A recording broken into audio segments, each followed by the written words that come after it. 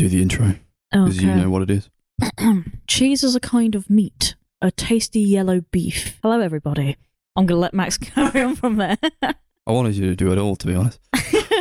Welcome to episode 103 of the Sunday Movie Marathon. All things normal results. I'm Max, as we have aforementioned. I'm Cheese. I'm Beef. Coming off of a cracker of a week. Back better than ever. Ain't that right? Yeah. Woo! We were talking about Mighty Boosh and all those crackers back in the day when we were little kiddies watching things that made no sense. Yes, it still makes no sense. Yeah. So it's not even just being weird, it's really fucking weird. I wasn't watching Mighty Boosh as a kid. I feel like if I was, then my parents probably weren't doing something right. Yeah, I think I first watched it just before my teenage years, so like in your preteen times. But that's because my cousins were older than me, so I don't know, they were just watching it and they were like, oh, Darcy, you need to watch this thing. Chris's parents were showing him every instance of blackface in media and going, see, this is how it's done. This is how it's fucking done. And then they skipped the Mighty Boosh for some reason. Well, there you go, Chris. You was a moon. The moon? Who's got their phone on? It's you, Own isn't up it? to it. Oh, was it me? That's me. It was Chris. I knew it was you little... It's because what he's, you he's like. addicted. Just eBay telling me I lost something. You need to stop bidding on eBay. It's become a problem. Yeah. How are we this week? All good? All hip and happening? Yeah. We're all doing well? Yeah, I guess. We missed an Yeah. episode. No, we No, didn't. we did No, we the didn't. episode, and We then did it. God Everyone took else it away missed from an us. episode. Martin Scorsese himself came here and didn't let us have Scorsese it. came in and slapped the fucking hard drive out of Chris's hand and said, This will No. never see the light of day. yeah. And then he bounced. But we did record it. Yeah, Is that- it's out there. It's somewhere. yeah. Chris is making out like we just ditched a week and was like, do you know what? We watched these films. Yeah. We didn't watched ditch these it. Like, we films, didn't guys. ditch a week. I lived every second of all that wasted time. Yeah. It was quite sad, I must admit. But hey, at least we'll always know. That is true. We'll always know how good that episode was. Our fallen brothers on And episode so will 102. Scorsese, who stole it. Yeah. I wanted to mention a little thing before we get started, and I don't know if it's like not allowed or whatever, but fuck it, it's my podcast, do what I want. What? It's our podcast, we do what we want. You guys heard about like the number 6 cinema near us? It's like doing a fundraiser. Oh, Yeah. I briefly saw a post that you reposted, but I didn't read it, so go on. They're doing a fundraiser. Okay, yeah, no, go on, yeah. They got to raise like $5,000 within a month, I think. Okay. Because they're like trying to keep movies under a $5, like a ticket for January. Oh, I yeah. do want to see them succeed, you know. So if you're in the Portsmouth area, it's not sponsored or anything, but I think you should like donate to it because it's a really great cinema and one I go to a lot and one we go to a lot. Probably our best one down here in the south of England. So on the definitely. fuck off screen. Yeah. Biggest screen in the south of England. Yeah. You got to keep stuff like that going. You And got it's to preserve like that. yeah, it's an independent cinema, so you got to do it, you know. Yeah, I find more and more nowadays I'll go, like, if a film's on at, like, View and number 6, I'll go number 6 instead. I mean, I have only been there once, but it's really nice. You've been there once? Yeah. Oh, yeah. really? Yeah. They show a Jesus. lot of older movies every once in a while. I saw Blue Velvet there, which was really great. I don't know why I haven't been there more. I just, Sometimes Just it's at haven't been. awkward times, but that's little independent cinema, you know. yeah, it's the nature You of can it, only isn't do it? like one showing a day and They only like do the 3 weekend. screenings a week. Yeah, Yeah, but so that's there we probably go. part of the problem, to be fair. But I mean, It is, other yeah. people must know that it's cool there. Yeah, they need to raise this money so that they can get like funding from some sort of source. And if they don't make it, then they're fucked, basically. What are they gonna? Oh, was it the case of they're gonna shut down, or they just make things more No, they're just expensive? struggling. Yeah. Yeah, Like after COVID, they didn't like really recover all that well. They had like Yeah. tiers to their sort of Patreon thing. They got crowdfunder they've got going on. okay. I showed you guys it the other week, I think, and like one of them was like, donate like the 200 or whatever pounds, and you and 10 of your closest friends can see a movie here. Just you guys pick a movie and we'll show it. Oh, I thought that was I was like like- $2,000 or something. No, it was a I few was gonna hundred. say, yeah, but okay. It was a few hundred. I was like, damn. I wish I had 10 friends. Could you imagine donating all that money and then like Just you show up. oh, actually, I want the whole screen to myself. Yeah. Show me Wallace and Gromit, all those shorts in a row. I mean, to be honest, They are some great shots. Yeah. If you like paid all that money, you were like, show me the wrong trousers and just that, and then you left. I mean, The Wrong Trousers is like the best movie ever. Yeah, cracker of a fucking movie. True. And it made me scared of penguins. You like went, he's like £300. Show me Cat in the Hat. Because I think they'd be on the mortified. biggest screen in the south. Show me Paranormal Ascendancy, please. Yeah, you just give them like the DVD for Paranormal Ascendancy and be like, just show this. Could you imagine on the biggest screen possible? Like the poor person that has to project that or whatever is like, what the fuck is this? You'd be like, I don't have 10 friends, so the staff can come and watch it. Oh my God, I'm actually going to let all of you have a break and watch Paranormal Ascendancy. Well, I say if I had 10 friends, I would absolutely have done it and just like split the cost over like 11 people, you know? That doesn't equate to all that much in the long run. I think it was like £27 a person. Yeah, it's not a lot, but yeah, you'd have to pick your movie wisely because that would be torturous. You would have to pick something that everybody agreed on. Yeah. And just why you'd go for, you know... I guess that's why it's quite difficult to do that kind of thing. What's a movie that everyone agrees on? Heat. Heat? You have to pick Heat. Yeah, everyone loves Heat. I've never even seen Heat. Don't even look at it. Everyone loves Heat.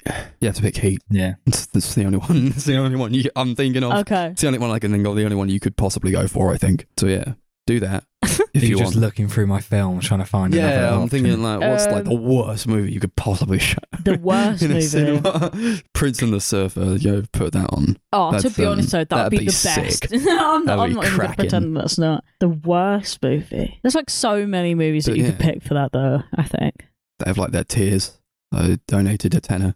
Like I get like a little patch, number 6 patch. Oh, that's cute. I'll put that on my patch work denim jacket when I get there. That'll be nice. Do that. Support your local scene. To be fair, I guess it is relevant support though, great isn't it? Cinema, independent cinema stuff that's going on. Movie podcast trying to save movie venue. That's true. I thought you were going to say movie Venom. Oh my God, Venom! That's what I would pick. Yeah, Venom 3 is coming. It's out there. It's gonna hit screens soon. We should try and buy the exclusive rights, so number 6 only has the rights to play Venom 3, so then everyone has to go and watch Venom. Imagine that, like at number 6. Somebody like donated the $5,000 and they were like, you have to show Venom all day, every day.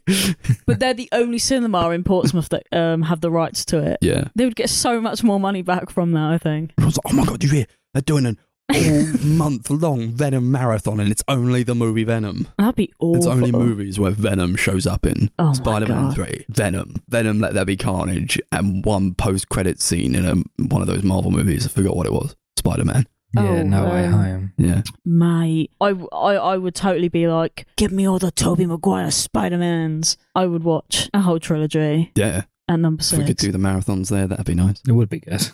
We'll just rent it. If they can hear us right now, how much would it cost to rent out? We've got, maybe even £70 between all three of us. That is true. We have at least 70. At least. We'll bring our own DVDs. We just want to rent out the space. Yeah. Do that. We'll be there. Yeah. Chris and I saw a movie the other day. We went to the cinema and it's Christmas and it's Christmas now because they're playing a bunch of Christmas advertisements in the cinema. Oh, I thought you were going to say something about Gunwharf having lights up or something. Do they have lights up? Yeah, they do have that as well. I haven't been up there yet. Yeah, Christmas advertisements. They're out there now. Yeah. They're on the screens, the big screens. It's pretty disgusting. It's not even December. When this episode comes out, it'll be December, but as of recording it, it's not December. Merry Christmas. I don't like it. I don't like fucking... I actually like... So the Asda ad came on and fucking they had comped in Will Ferrell as Buddy the Elf from the movie Elf. And it's just like, he was just there in the Asda advert doing his lines from Elf. I was like, what the fuck is going on? I saw a clip of that come up again. Not of that. Well, I did see the advert come up on Facebook again, but no.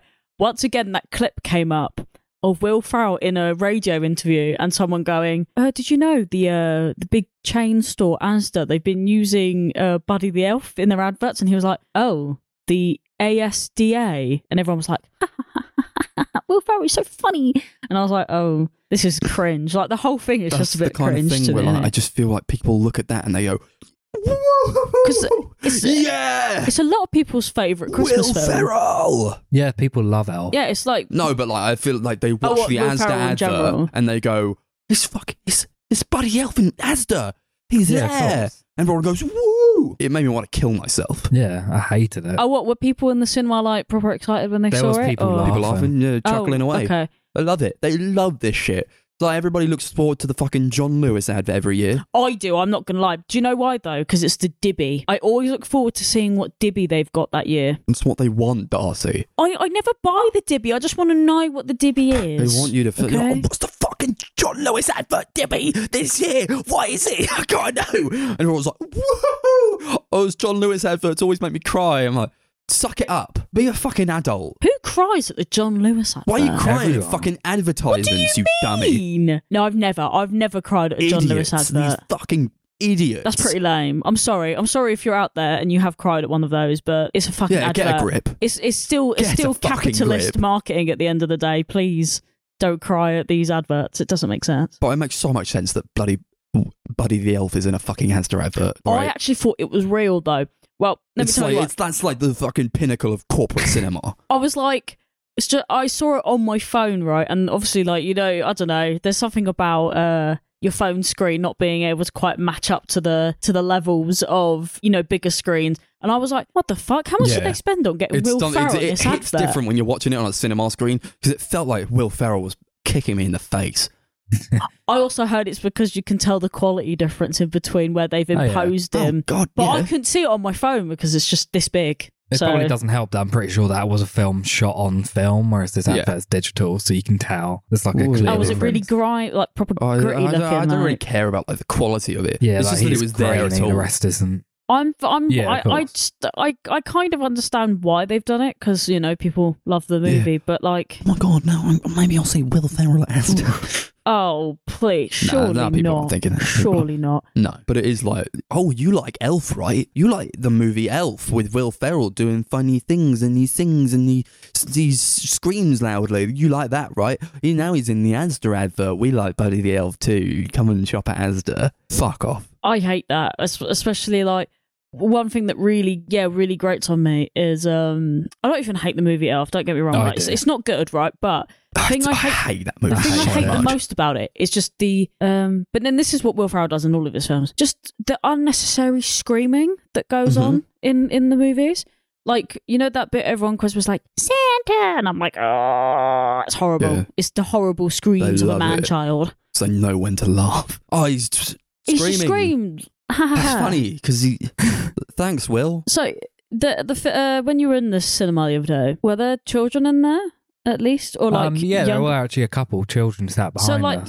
is it okay because it's funny for them? Like, were They adults weren't the laughing ones at laughing, this? it was Oh, adults. for fuck's sake! It's so out of touch, isn't it? Like, Kids don't know Elf. I think they probably do. They're probably showing it by their parents. Yeah, no, maybe. please. Oh Or, no, I like, was going to say, showing it please at don't do school. that. We know Elf because that was our like time. Yeah, we were kids when it came out. I don't remember when Elf even came out. 2003, I think. Don't know. Yeah, I don't know. I just, to be fair, I was one of those people in school that like wasn't really into it, and everyone I knew loved it. I Like, loved it's their it when I was a favourite kid. Christmas film, and I was like, why? There's so many better when ones. it came out, I think I saw it in the cinema, had it on DVD. I loved it, and then like I watched it every year, watched it at school, and there just like was this sudden point where I was like, actually, I hate this film. Just like suddenly one day I watched it, No, and I was like, I can't what happened stand is this. one day you just grew up, Yeah, probably, and you went, yeah. fuck, this is actually terrible. But like, I still liked Will Ferrell. I don't even hate Will Ferrell. I think he's good in some things. No, neither do I. Like, Blades of Glory is one of the best fucking movies I ever made. love Anchorman. That's one of my favourite comedies. Anchorman is also really fucking funny, but I don't think he's the reason why it's funny. I think everyone he's else funny makes in it it. funny. I don't know. I've not seen these movies because I don't like him. Yeah, you definitely hate them, I think, man. Anchorman, maybe not, because it does have like a big cast of other funny people. I just love Blades of Glory. Every time it's on the TV, me and my mum like clear the schedule. We're sitting down and we're fucking watching Blades of Glory. Like, we watch it like every year at this point. These are movies I watched like back when I was a kid, though. Now I don't care enough to watch them again. Everyone's like, "This is the pinnacle of cinema. You have to watch it." Will Smith, Will Ferrell, he's on the ice. Oh, okay. He was on the ice. What sort of platform is Will Ferrell on this time? this time he's on a sleigh, this time he's on the ice, this time he's on like a desk. Oh, great. That's fair enough, to be fair. I mean, of course, they played other fucking Christmas adverts. Every time they showed a Christmas advert, I was like, oh, what other ones are there? Yeah, it was like taking like hit point damage every time they show one. It was just cringe. I hate it. I hate it. Little Bear. Oh, yeah, disgusting. the Little Bear. I've seen that advert like 30 times. Yes, now. I They've have been now showing as that well, since like October. It's lame. I didn't mind the Little Bear. He's quite cute because he doesn't say anything or do anything. Like, I get it. You have to advertise. You do. But I don't have to pretend to like it. Like, we all know what you're doing. Just stop trying to fucking pluck at my heartstrings. You're Lidl. Get the fuck out of it. Like, you're an essential store to most people. Of course they're going to shop there. You don't have to make some fucking cutesy fucking Christmas advert to convince us all to go. Yeah, like great. Oh, like brilliant. Oh, look, we're human too. No, you're not. Yeah, like you see McDonald's do it every year, and you're like, you do realise that people are going to go to you whether you advertise ever again or not, because people know you're there. They don't forget you. Do you know what I mean? Like, well, the thing with McDonald's is like those are sort of advertisements. They're like they advertise to you, and it gets like in your brain, and you suddenly like start craving it.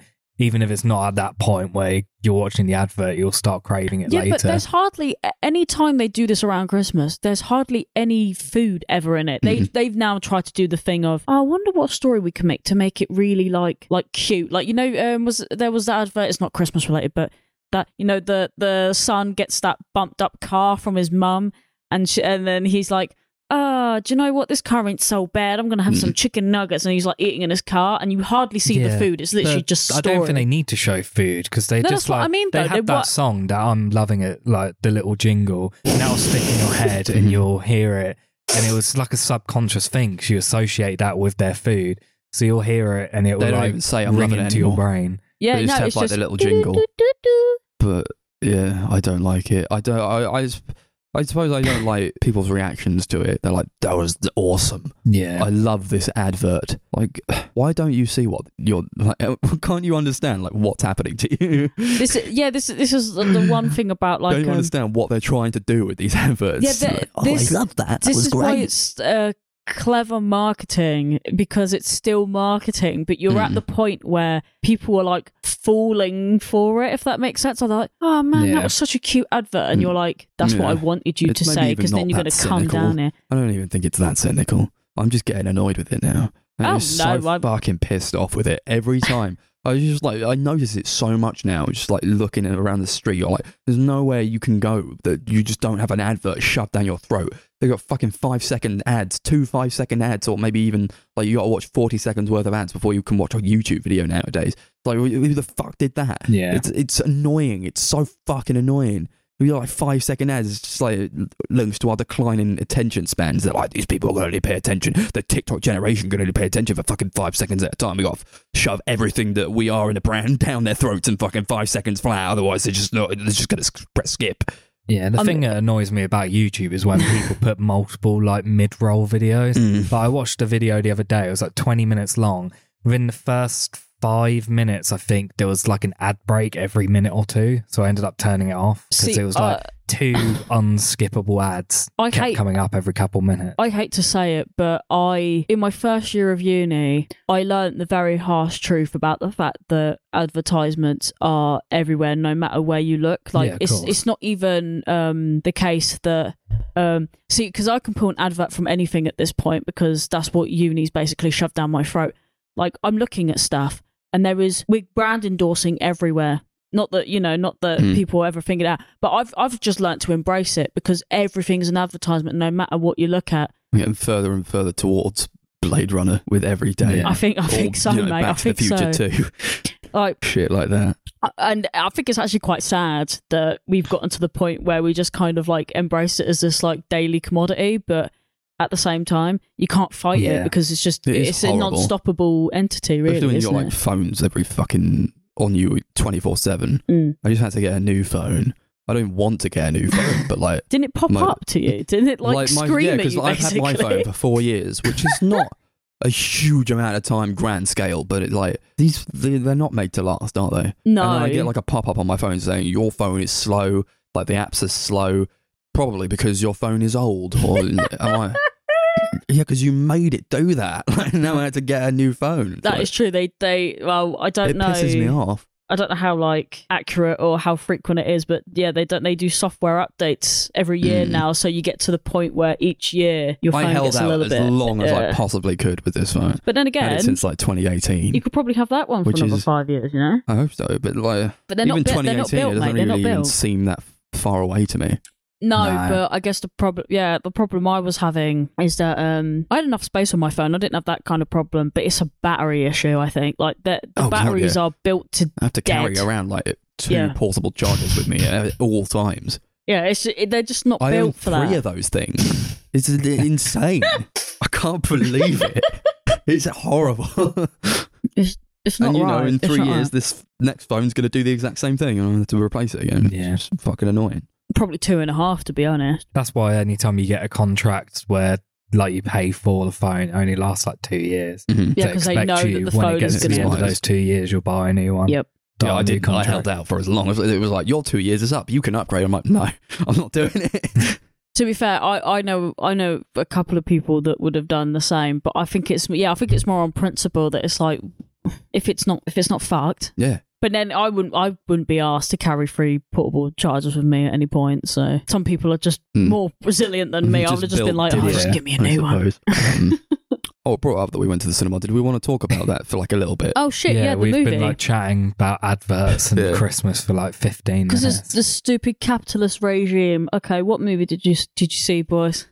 Glass Onion, new Ryan Johnson flick sequel, sort of, kind of way to Knives Out. They call it Glass Onion, a Knives Out story or something. Because Ryan Knives Out mystery or something? Well, Knives Out mystery, yeah. So, one. With that being said, is that a movie you can watch without seeing Knives 100%. Out? Okay. Mm-hmm. Okay, go on then. Yeah, the only thing that connects it is Daniel Craig's character. Yeah, you don't even need to see that movie to understand what's going on, really. You're like, cool. Oh, he's a detective. I think the whole trilogy is meant to be like that because they're doing another one. It's literally just going to be 3 different Daniel Craig mysteries with a different ensemble cast. Oh, okay. I'm so up for it. Okay. Yeah, same. These movies are great. I really enjoy them. I really like Knives Out. So I was up for this. I'm glad that Ryan Johnson's doing this. He's sort of found what he's... I kind of like all his movies, to be fair. I don't really think any of his movies are bad at all. Yeah, I love Looper. I think that's a great any movie. Of his movies. Yeah. Much hate as The Last Jedi gets, I still really like it. Yeah, I enjoyed that movie. You did The Last Jedi? Yeah. Wait. Trying to figure out which one that was. I was. Is that the one where they go... Where Luke dies? No, not Luke. Yeah, Luke dies at the end of it. Oh, I didn't mind that one. That one was okay. Everyone's like, that fucking sucked, bro. I thought everyone was just more upset about the fact that Luke just kind of died. Yeah, they were. I thought that was what most of the anguish of that movie was about. Yeah, it's controversial that maybe out of those 3 movies, The Last Jedi is my favourite one, I think. I don't know. Fuck, whatever. It was the best of the 3, I think. Yeah. That last one was absolutely atrocious. Yeah, kind of agree. Anyway, we're not talking about that bullshit. We're talking about some new bullshit that went on. True, Glass Onion, he's back. Craig and Johnson. I love Daniel Craig, man. I think he's amazing. Apparently, I heard he was actually who said it? It was one of the actors said. I think it was Dave Bautista who said. Actually, I worked with him. I think it was Skyfall or one of those ones, or it might have been Spectre. Who was he just wasn't having fun at all as James Bond. But he's just having the time of his life doing these Knives Out movies. Yeah. I think it really shows. He's a fantastic actor, I think. Yeah, I've never really rated him, but that's because I've only ever seen him in James Bond films, so maybe that's why. I think I've only seen him in James Bond and Knives Out, and I really, really like him in the Knives Out movies. He did seem to be a lot more animated. Yeah, that's actually the word I was looking for in that movie. Yeah, I think that's probably the character as well. Yeah. James Bond is supposed to be quite a stoic, suave, and, stoic, quite straight-faced guy. I like James Bond. I like Daniel Craig as James Bond. He is my favourite, one of those. And I think he did a very good job as the character. But it shows, and probably more in... I don't even know if it shows, honestly, that he was not having a good time. Maybe in the weaker ones, but No Time to Die, I think that's a stellar movie. But you use so much energy from him in these Knives Out movies, and I think he's got like his Texas accent sort of thing, and he's really going for it. I really enjoyed like the first one, so I was like, yeah, what are they going to do with this one to kind of make it different or like just change it up a bit? It is quite a bit different. I think it kind of unfolds in a way that you're kind of familiar with, though, for my own personal tastes. So just like setting up things, and then he's got to figure it out. It doesn't really like different. I think I really enjoyed Knives Out because it kind of it throws you for a loop a lot of places, whereas I don't think this was as concerned with throwing you for a loop as it was just kind of telling a straight story. I don't know, because like I feel like the first like hour or so they're like telling the story kind of as it goes, and then they're just like, but wait a second, there's more, and it goes back to the beginning, and it shows like another side. Setting up things to eventually be like, and that was why we did this, and like it was connected to this. Yeah, I really enjoyed that. I thought that was quite an interesting way of telling the story. Yeah, it was, for sure. And I like all these like new people coming in. You're always like afraid, like they're doing like something else. Like I really like those original characters and all the actors doing that. But I didn't really know that many of the people in this movie, though, to be fair. Whereas like in that first one, I was like, yeah, that's like all these people. You got Jamie Lee Curtis and Ana de Armas and all those crazy people. Dave Bautista, Kate Hudson, Edward Norton, and some others. Natasha Lyonne. Yeah, she's like in a 2 seconds. 2 seconds, yeah. Yeah, but she's hot. And Janelle Monáe. Yeah. One of the main characters. These probably are very well-known actors and all that, but I didn't know they were. Who is that? I don't know. This is great. You got the glass onion, this big fucking dome, which I was intrigued as to how they were going to. I was like, glass onion? What's that? It's just Edward Norton's like palace. It was like it's shaped like a glass onion. Like a giant onion. Yeah, it's like the whole thing pretty much set on this like big island that he owns. I've got to look up this giant onion now. I'm very like this huge dome on top of this massive mansion. All looks really good. Yeah, definitely. I think one of the pitfalls was probably that they set it in COVID, or I don't think they needed to. Yeah. What the fuck? They were like, we're in COVID, we're in lockdown, and Edward Norton is inviting us to his glass onion. We're going to go there, even though we're not supposed to. But like, it doesn't really matter that it was like COVID times, really. No. The first like 15 minutes, I think, it's like so much of it's just like loads of jokes about COVID and like following restrictions and stuff. And throughout that bit, I was like, I don't think I like this movie at all. I wasn't finding any of it really funny. Yeah, I found most of it cringy. I didn't really gel with the idea of them like tackling COVID. Like after spending like 2 years kind of stuck in it, I don't like a film putting me back in it. Like I look at film as escapism, not like a reminder don't remind me how shit life was. Do you remember a year ago. How many COVID movies came out during COVID, even though it was like still a prominent thing? They get rid of it like immediately. They're like, take your mask off, and they like spray them in the mouth, and they're like, you're all right. And then Ethan never Hawke address it shows again. up and he shoots everyone in the mouth with this like weird spray. What the fuck was that about? Ethan Hawke shows up. He's like, so what was the point of that? Oh, there's Ethan Hawke, and then he leaves. Yeah. That annoyed me. I love that guy. I want more of him. Yeah, I was excited when he showed up. I didn't know anyone in the cast, so it was kind of like all a surprise to me. Yeah, everyone's doing very well, I think. I really like Dave Bautista as an actor. I think he's great. He's quite underrated in terms of like what he can do with a performance. Yeah, he's like the only good wrestler. He became an actor. Oh, what do you mean? Wasn't he the one that was in like Blade Runner? Yeah. And he was Guardians of the Galaxy. Like, in that movie for like 10 minutes, and he's fucking amazing. See, I remembered that. That's how good it was. I actually remembered Stellar that. performance. Yeah. And he's Drax. In Guardians of the Galaxy. Oh yeah, he is, isn't he? And wasn't he in that other shit movie that we don't bring up? The Army movie. What? Was he in that movie? Yeah, maybe. Oh, Army of the Dead. Yeah, he was the main character of that one. Oh, nice. So I'm still trying to find this fucking onion, and I'm getting really upset because I can't find it. Maybe that's the point. Yeah, you got to wait till it comes out on Netflix and watch it. No, I just want to see the point. onion. Don't I like watch seeing the this movie. in the cinema. Shut up, Darcy. I'm trying. Jesus Christ. What was I saying? I like seeing it in the cinema. Yeah, I liked the fact that, so like in the UK, the big chains like View and Odeon years ago said that they would never show a Netflix movie because they thought that Netflix was a danger to cinema. And it seems like now they've just had to like go back on that. Yeah. Probably because they realised that they kind of like make a lot of money from showing these streaming movies.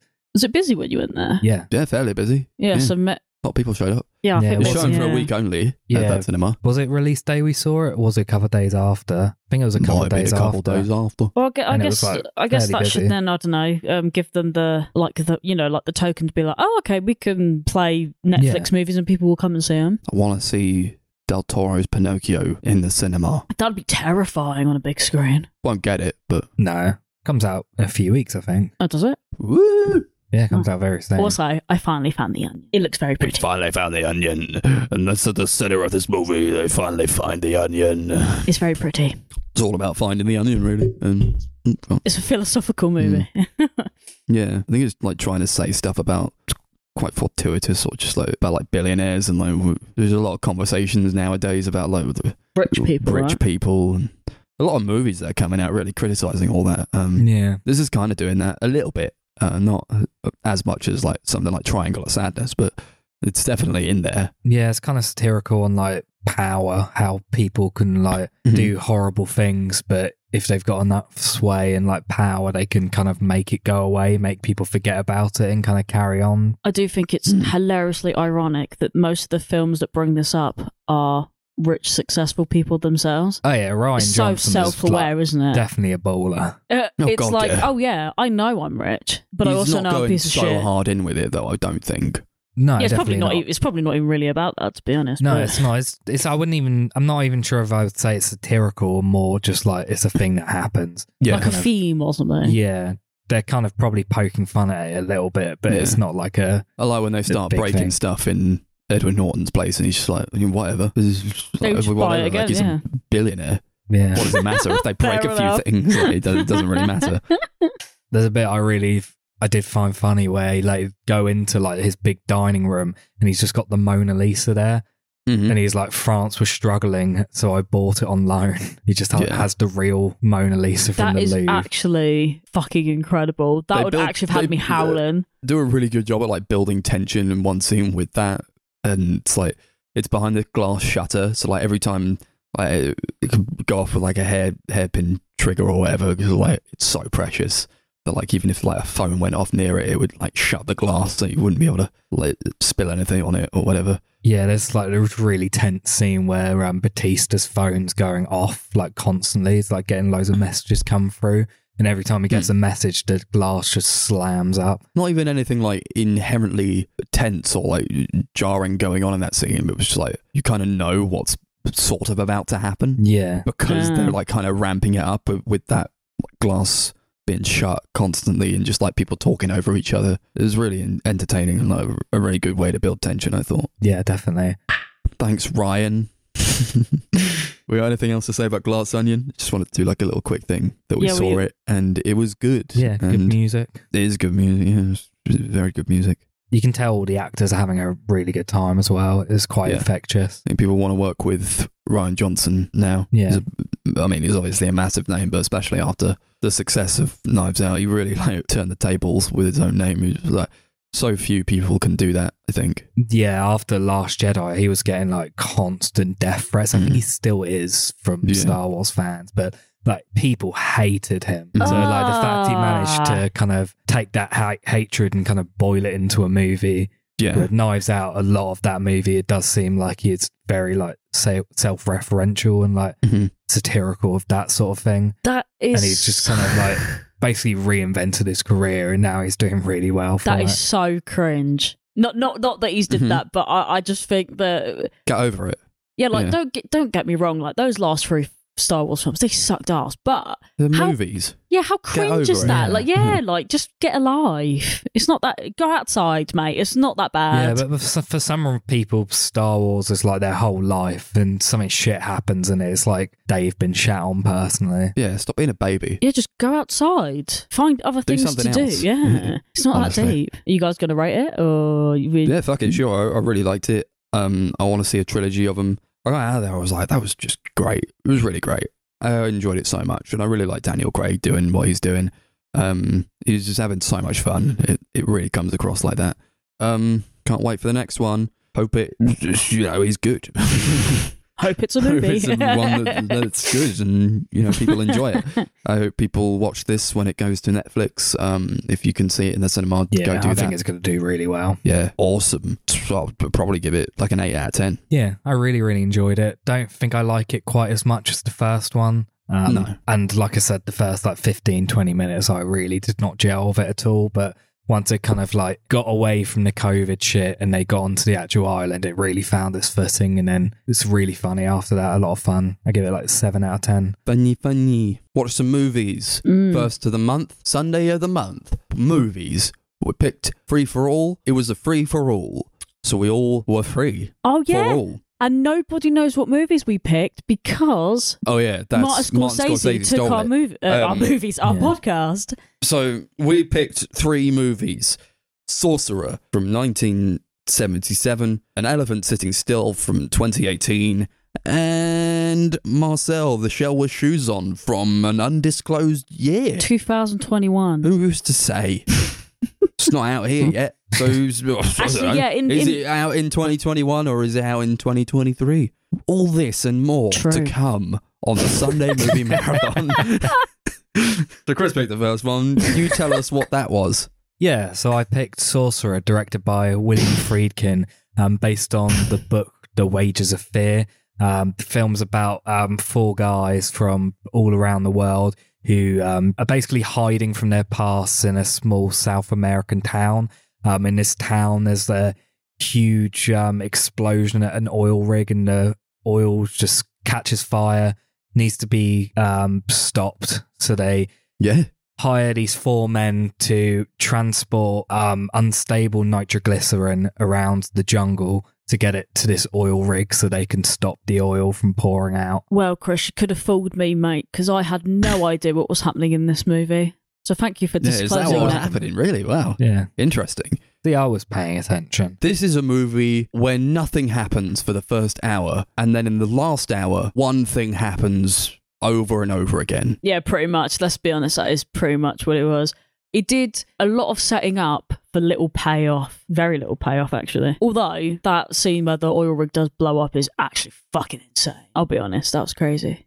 A lot of explosions. There was a lot of explosion and blood and death, and not very pleasant, actually, this movie, to be honest. No, it's not a pleasant movie. I like when the first explosion happens, and we're just like, okay. And Darcy thought there was she was like, you were like, what was that? I was like, it's terrorism, bro. What? It was like a mini terror. You were like, why do you leave his bag? And we got talking about maybe there was a mini terrorist in his bag. Oh, I said he's a little terrorist. Yeah. Yeah, he left his bag, and there was a small guy in there. I think it's a movie that I got very little from, but everything about it was so high octane that it was like having a nightmare. Yeah. Well, I didn't understand what was really happening, for the most part, but so much was happening.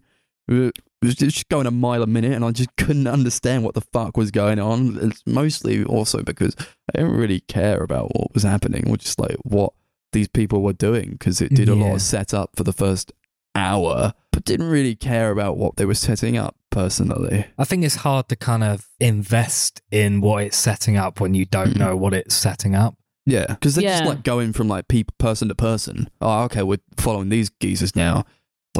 Someone in a car, and they have a conversation in a car, and he pulls out a gun and the car crashes, and you're like, okay. Yeah, because I guess they've got to set up 4 different stories that then kind of all meet in the middle one area, yeah. I think because I knew what the movie was about, I found it easier to kind of go along with what it was doing. Well, you already told me what it was about. That's probably a flaw in the way it tells its story. Because although it spends an hour, half the movie setting it up, I don't think it's very clear on what it's setting up a lot of the time. No, not really. Because you had told me what the movie was about, so I was waiting. Brand new information that was. Stuff to happen, if that makes sense. The setup didn't feel like what you were. Do you know what I mean? It didn't correlate in my brain. Okay, is this the setup for it? Because you usually think that a setup's going to be the first 20 minutes, but then when it got to about an hour, I thought, they've actually finally started getting this glycerin like, shit on the truck. Okay, we're in here. Act 2. We're This finally movie here. does in like an hour and 10 minutes what most movies do in 15, 20. That's why I Yeah. found it so confusing, because I thought, have I missed something here? And then no, it just happens to happen like really late on in the movie. I think there's a way to do that very effectively, but I don't think this pulled it off. Yeah, I'm not sure it did. I don't know if is that a fault of the movie, or is that like, I don't know, I felt like at one point we all went, do we know what's happening? And normally at least like one of us knows what's going on, but all three of us at one point were like, actually, I have no fucking clue what's going on. Yeah. And I don't know, that's never a good sign when all three of us are like, what I thought it was fuck? about greed, though, for the most part.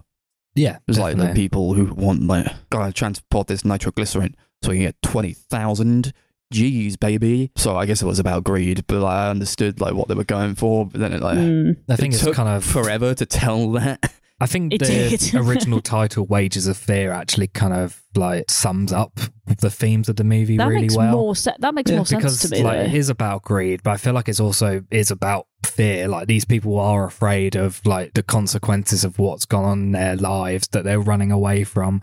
They want the money so they can kind of start from scratch. They kind of want to start new and hide from that. Well, yeah, and then they're gonna make money off of maybe the potential of them getting blown to fucking smithereens. Yeah, but I think at that point they're kind of like, what do we have to lose? Like, So you're gonna be some pretty desperate fools to do that, don't you? They're kind of like, if we don't get this money, we're going to be killed by people anyway. So what's the point in Well, yeah, trying no, because my logic would have been, well, I'm dead either way, really. And hey Rather not ho, exert my energy. Yeah. hey ho, look what Kill happened. me now. And Well, as we see from the movie, they're dead anyway. Well, most of them, As I succumb to the fear. they got shaky Yeah. hands, so they just drop that shit. No, all of them die at the end. Yeah, even the guy who Everyone actually dies. takes the nitroglycerin there, he gets killed by the people he's running away from. You don't like see it, Oh, really. that's It's like what those was happening geezers at who the go into the end. bar and Yeah, he no, starts no, dancing yeah. with the lady. Oh yeah, sorry, they what was it? Infinity Warred it. Was it Infinity War? Was it Yeah, the one you that's was what I talking about? Yeah.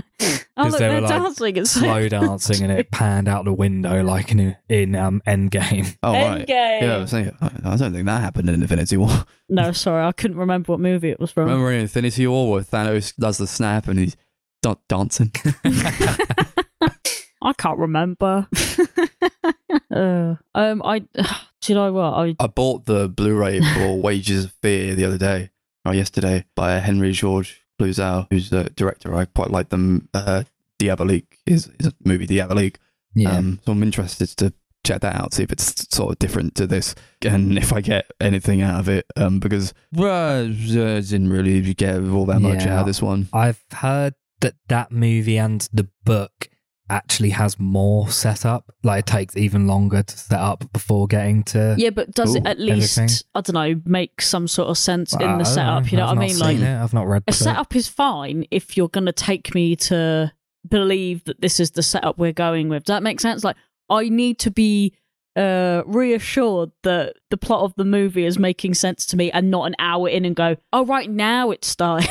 Yeah. Rather than, oh, okay. I think a lot of my enjoyment of the movie probably did just come from the second half of the movie, where it is kind of like they are transporting this nitroglycerin, because I think that's where William Friedkin's like talents as a director kind of show quite well. The scenes where they're like going over bridges and stuff and like trying to go through these really tight like roads without moving too fast, without like crashing or anything. I found those really, really tense, and I thought the editing and the directing was a lot of fun with them. Mm-hmm.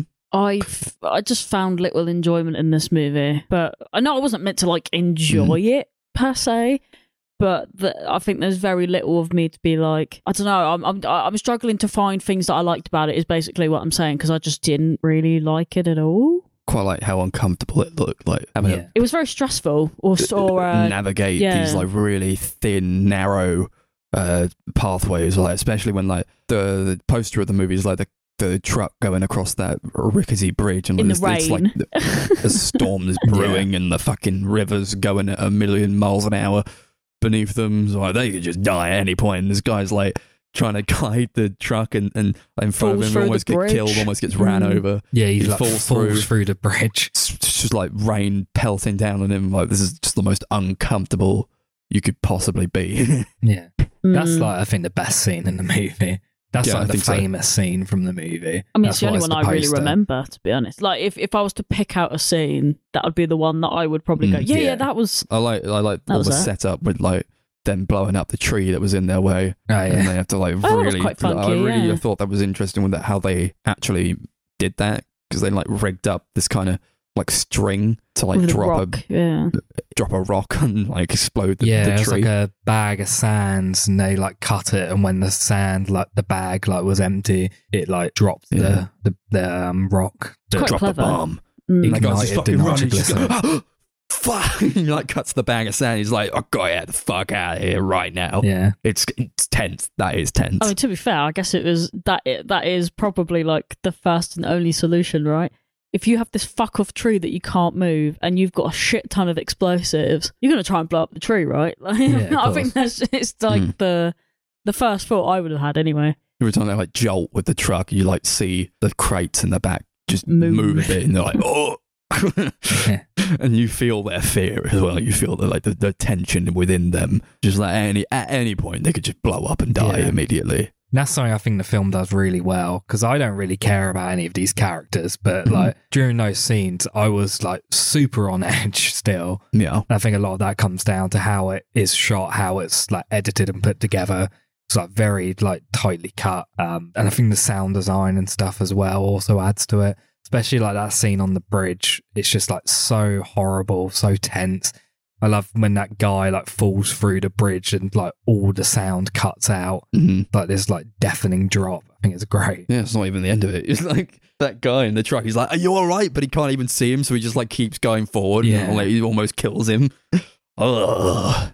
Just don't get into this kind of thing. Yeah, Don't succumb to the fear. Oh yeah, and just like do I a said, cross like, country nitroglycerin run. it would have been easier just to die. yeah. Yeah, It happened anyway. No That's what I point mean. in Like when we were sitting here putting the it other off. night watching it, I said I'd rather just die. Yeah. I feel like this is so much effort. And then what happened? All that effort, and it made no difference. maybe that's the point.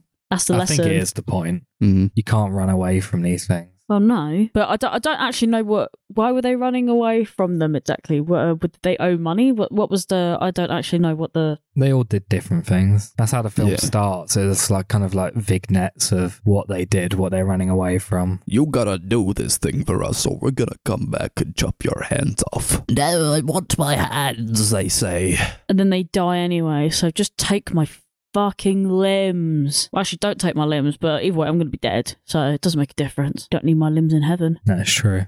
Need him to drive a car, though. Limbs in Heaven is a good song name. Thank you. And we're doing this one, our Limbs in Heaven. Amazing. Do we want to rate it then? Yeah. Okay. Yeah, out of the 3 William Friedkin movies I've seen, this is definitely my least favourite. I did get a lot out of the second half of the movie. The first half, not so much.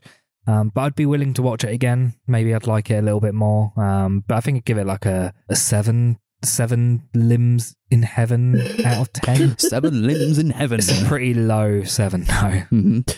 Yeah. I wouldn't watch it again because I just don't really gel with it. I like select parts, but I don't think it makes the movie entertaining for me all that much. So I would probably give it a 4 limbs in heaven out of 10 forever. Yeah, not for me. 4 limbs in heaven. Is limbs in heaven different to 7 minutes in heaven? What do you mean? Is it different? I want to know what limbs in heaven might be like. Just a thing that we made up. I just want to know What? the rules of our new saying. You want to know what limbs in heaven would be Yeah. like? Sure. It's what happens when someone loses an arm. The arm goes to heaven, but the rest of them stays on earth. Loads of floating limbs around. Thank you. I just wanted to know. Okay, that's what it was like. That's what it's like. Okay. Yeah, movie one that I picked was You okay? Limbs in Heaven. What the fuck? Yeah, okay. Just completely fucked me up there. It's a movie called An Elephant Sitting Still. It's from 2018. It was directed by Hu Bo. And it's Chinese, and it's 4 hours long. We watched it all in one single sitting with an intermission because it's split over 2 discs on the DVD that I own. So we, had a coffee and a piss and then got right straight back into it. This is a movie. It's about some people. They're just going around. Everything's happening to them. They're not really having great lives. No. Some of them, they owe money maybe, or like there's like a guy. There's a girl who's like having an affair with her teacher. There's one guy who like a bully thinks that he stole his phone, and then he pushes the bully down the stairs, and he's like, I'm on the lam from the law. There's one guy who's old, so I guess that's his deal. He's going around. His children are like, you got to get out of here, Pop.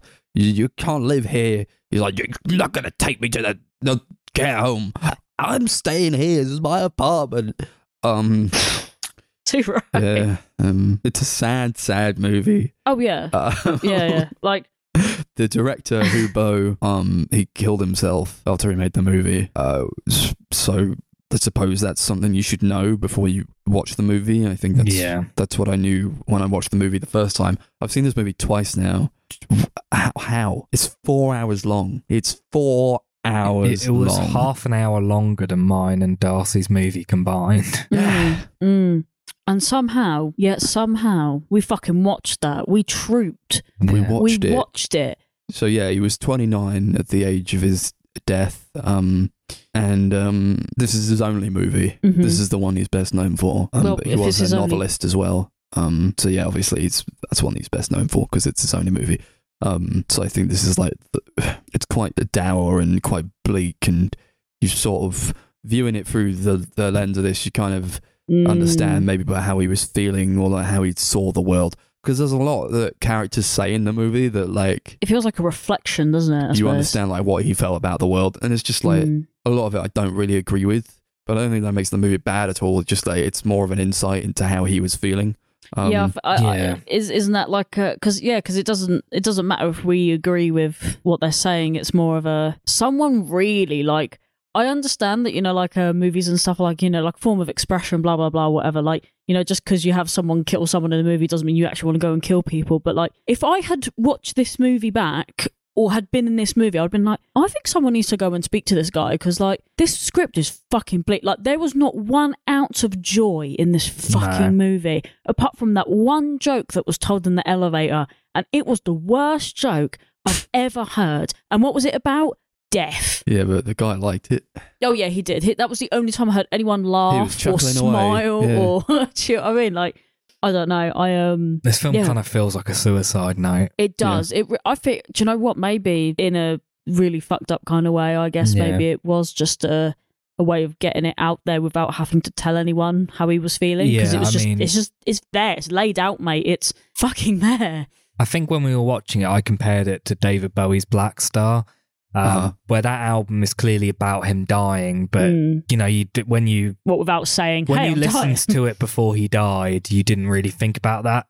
Mm-hmm. But as soon as he died, it like completely recontextualized the entire thing. And I imagine it would be the same if you watched it not knowing that the director killed himself. I feel like you'd probably get something completely different from the movie, but knowing that he killed himself, it just completely recontextualizes the movie. It changes how you think about everything that's happening. Yeah, I honestly just felt like a lot of it was just inner reflections of him just being like, I'm going to tell this bleak view of the world because this is how I view it through these characters, because then no one can question me because it's just through characters, don't you worry. I didn't like this movie when I saw it the first time. I thought he was like taking the piss. Oh, what? Because it's that... It's so long and like it's so dour and just like next to nothing happens. I felt like in the first time I watched it, I was just like, what the fuck was that? Like, I mean, I'll be honest, did anything really happen though? Really? Yes, I think so, yeah. Now I think I actually quite like it. I don't think it's a masterpiece, which I think a lot of people laud it as a masterpiece, but I think that's also... because he killed himself. I think that's a little... This is a an amazing magnum opus type masterpiece movie. I think that's a little bit of a pretentious way of looking at it, though, to be honest. Not you. I mean, like, if people are like, oh, man, like, it's added so much, like, it's such a masterpiece because look at this man's just killed himself for his art and all this other shit. Like, I don't know. I don't really like that whole mindset. No. Like, if you actually think this film's a masterpiece, then cool. But... is it a masterpiece? I mean, don't get me wrong. Actually, I managed to watch all 4 hours of this and I didn't hate it. So I think even that in itself is an achievement, right? Like, you got the ADHD kid to sit there for 4 hours and watch a fucking movie. Just like... Mate, I was engrossed, bruv. But before, you were like, I can't fucking do this, man. How dare you? Were so mad at me for recommending this. Yeah. Oh yeah, for like a whole like almost a week. You were just like annoyed at me. I'm making slide jabs at Max all the time. She was like, we need to pick something to take revenge on the next free through. My great master. Well, what do you know? It's actually you quite liked it. So my great master plan.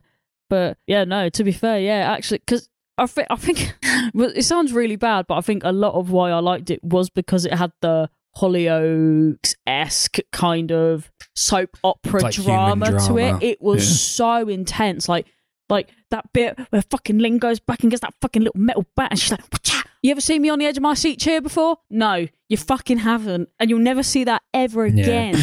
I really like movies that are structured like this, like the interwoven sort of story. Like it reminded me of Babel a little bit. Babel, that's one of them. Paris. I mean, I really like those sort of movies. I was going to say that when we were watching it, but I was like, well, the only actual similarity to Babel was that they're 4 people that just kind of like are connected in some way. Otherwise, it's not really the same thing at all. That's what I mean. I really like that structure. Yeah. Same sort of goal within all these people. I quite like it. I feel like it's something that's really difficult to pull off, but when it is pulled off, it can like be really great. It took a long time to get there, but like the weird thing about it though is that luckily, because they split it onto 2 discs, it doesn't feel as long as you'd think it would feel. Like like literally the whole time I was thinking, fucking hell, 4 hours. But then by the time like the first disc finished, I was like, okay, give me a minute. You know, you do your little toilet break, you get a little biscuit and you go back on the run and you're like, it's just like watching another movie afterwards. It wasn't really like all that bad. Although I'd say the last 15 minutes or so, I was ready to clock the fuck out. Like, I was not with it anymore. Amazed you got that far, to be fair. I know, right? It was that's the thing that I always get to, like, the end of something, and I know it's nearing the end, so I think I subconsciously go, all right, better finish now. And, and that was a shame, because the last bit is the most satisfying bit, because you hear the elephant in the back, and I was like, I want to see the elephant, but hearing the elephant was good enough for me. This whole time Darcy was like, where's the fucking elephant? And I knew what was happening. I knew what was going to happen. I'm like, this is not going to unfold in the way that maybe you would want, but I hated that ending. I hated that ending the first time I watched it. I was like, oh, fuck you. How dare you set up this fucking elephant and like barely pay it off. But this time, I enjoyed that ending a lot. I think that was the little glimmer of joy that this movie actually had, to be fair. And sort of just this interconnected loneliness of people. I think it's exploring loneliness within other people, and something that's like, it's weird that it's so intrinsic in human beings to feel some sort of sense of loneliness. But like, you just know that everybody else sort of feels the exact same way. So like, it's weird, isn't it? It is quite strange, but like how they kind of come together at the end. And like, there's like this big thing about like, that old guy says, you can go anywhere you want, but you'll find nothing different here. And that's like certainly something that spoke to the director's mindset it must at the time. Have been, yeah. But then the young kid, he's like, well, let's just go take a look. We'll see the elephant in Manzuri that sits still, and that's like this whole like through line, just like people going, I hear there's an elephant in Manzuri who just sits still. I want to go and see that elephant. Yeah. And it's like, it doesn't really matter if there is or not. It's about going to see, or like trying to get out of some sort of despair or loneliness and trying to find something that's worth being alive for. That's kind of why I liked the ending, actually, because it was, like I said, it was that was the only glimmer of hope I found in this movie. Was like, oh my god, they all went together and they heard the elephant, because obviously you don't see the fucking elephant, but they heard the elephant and it was great and it's real and there's hope and it's an elephant. Oh, well, maybe because it was the elephant, I got so excited. But then also, I just like the fact that they were playing kind of hacky sack. Was it? Like is that what it is? Yeah, they were kicking around beanbags. But, and I know this is such a weird parallel to like draw from, but it kind of reminded me about you know how in World War II they stopped war for a bit so they could play football on Christmas Day? For some odd reason, it reminded me of that, because it was like all this bleak shit's happening, but then this little bit of happiness was there in even like a little moment. lonely people come together and they just have fun, or they like make the find most of something what in they've like other people got, to get from community. I really like that last scene or like that last shot. It's like it's quite sweet. What, like 5 minute long, just still shot of them playing. They're like, oh, you're like, they've stopped and they've all got out and they've basically got to Manzuli, but like, there's nothing there really. But they're just playing with each other, and that's like really nice, I think. Yeah, and then you just hear the elephant screaming in the back. Well, he's not screaming; he's just making his. It's a cathartic noises. moment, I think. Yeah, that's what I mean. It was like 4 hours of piss and misery, and then you hit this beautiful little elephant. And you see them having a somewhat nice moment in the little sunset of wherever it was the fuck they went. It's like Hubo saying, like, there's something out there, but I can't see it. I think that it's so sad that like it got to a point where he was just like, sadness is too much. I must leave now. When you have moments like that in a movie where it's like, you know that there's probably some form of joy, but not enough, or just not something you can access. Yeah, I think it's really sad, but doesn't it speak to like the tone of, did he live in China at the time? I think he did, didn't he? I know he's Chinese, but I don't know if he actually lived in China. Maybe, but no, because obviously, you know, they talk about how China's not a great country to live in, or because they've got a lot of in it a bit like Korea, it's quite divided with their poor and rich and stuff. They certainly depict this kind of bleak kind of street view of the place, and like it's all very dark and very not a lot of colour like at all. It's like it may as well be a black and white movie, if not for like just I think the kind of tone it was trying to cultivate through its colour palette, which I think really lends itself to like the sense of the movie, and like it's trying to get like, into you, like, and it is trying to make you sad, I think, or like it's trying to tell you like what he was feeling and like how he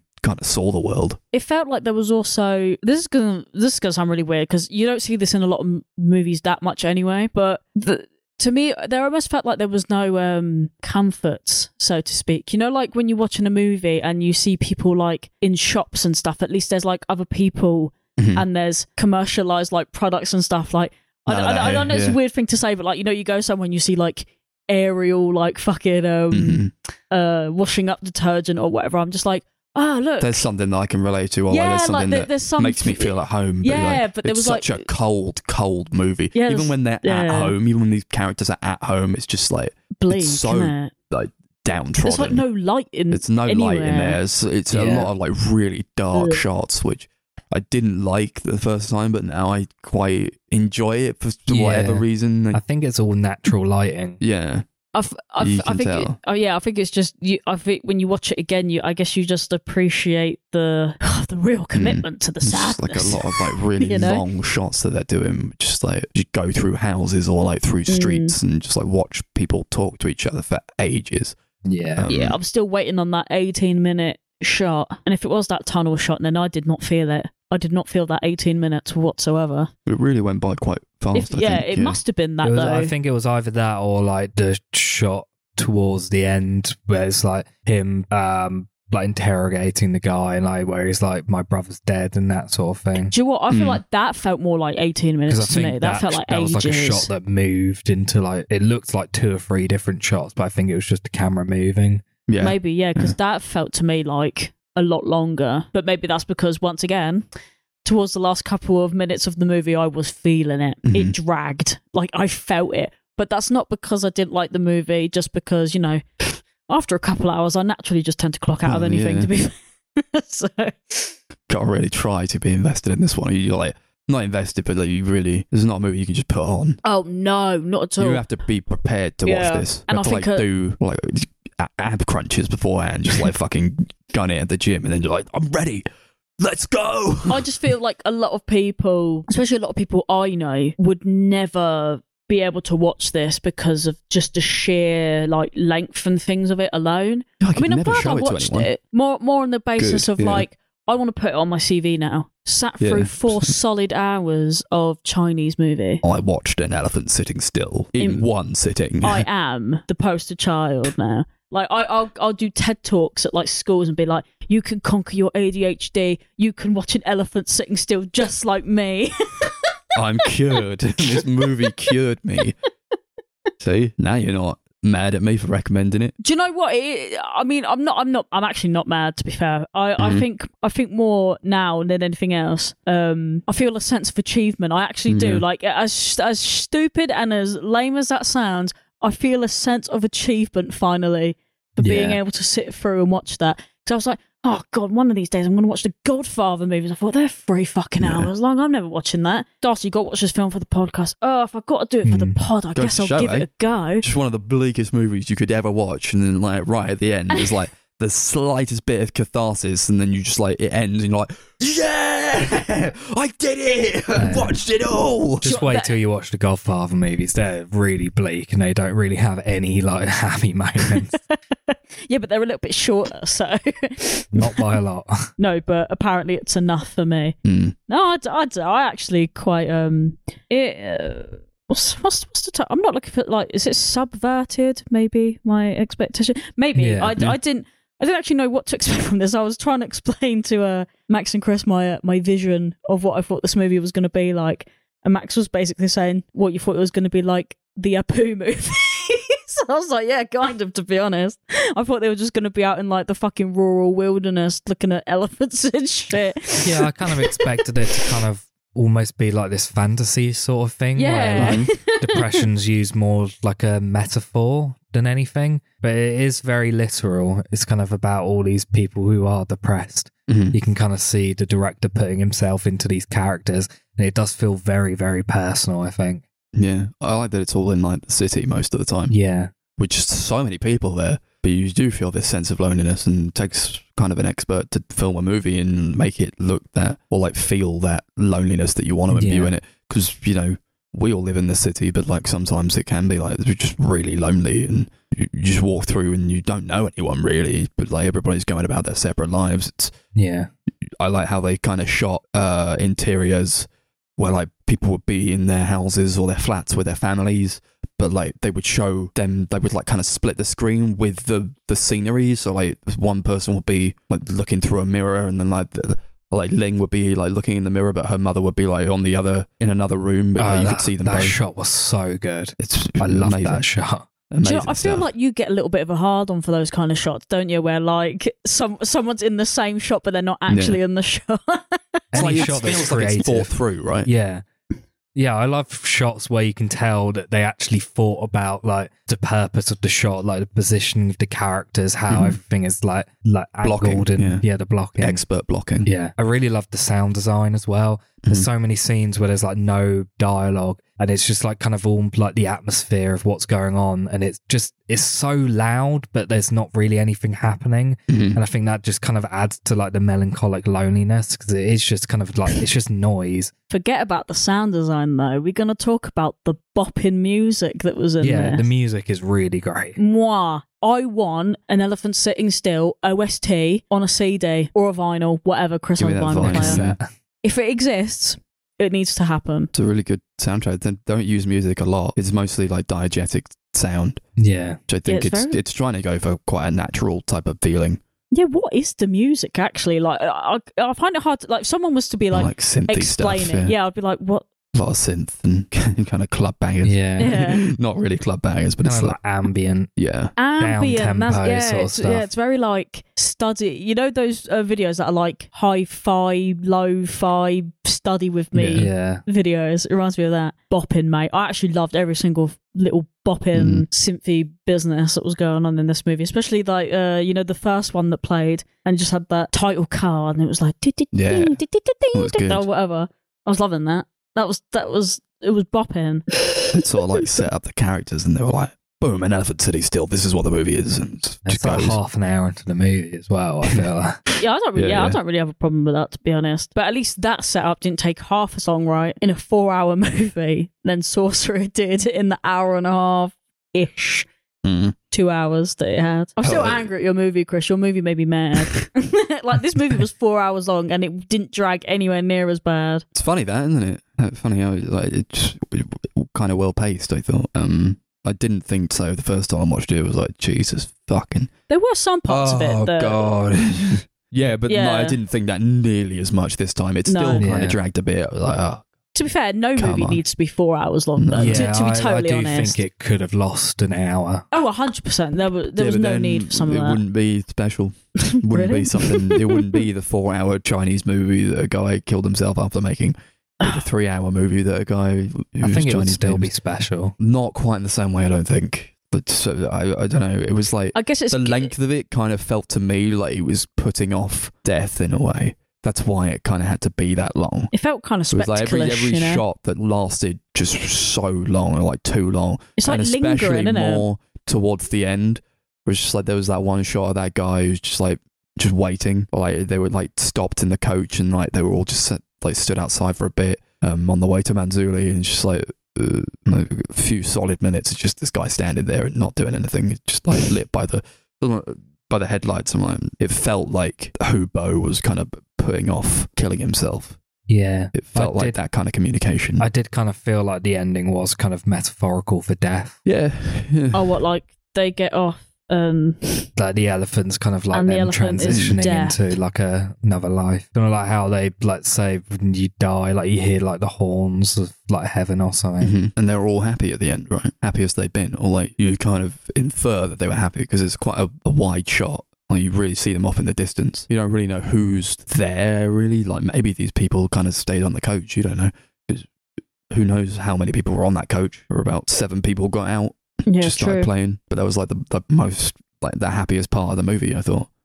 Honest to God, it was the only happy part of that movie. I liked it though. I kind of liked the whole, man, you sat through all of this. This is your payoff. Here's what you get. The small crumb of happiness in this movie. As soon as I heard the elephant going off, I was like, okay, this film's literally seconds away from ending. Oh, I thought that as well. I was like, there it is. The elephant. I was like, okay, it can end now. I am seconds away from bursting into tears. Because it's just like the whole time, I wasn't really thinking about it the first time I watched it, but it was just like, it was always in the back of my mind, like, then this is what this guy was feeling, and this is how he felt about the world, and it's just like, so much in here that it's just I don't agree with him saying, or just so like his sad. worldview or whatever, and just like new places, new suffering. My life is a dumpster.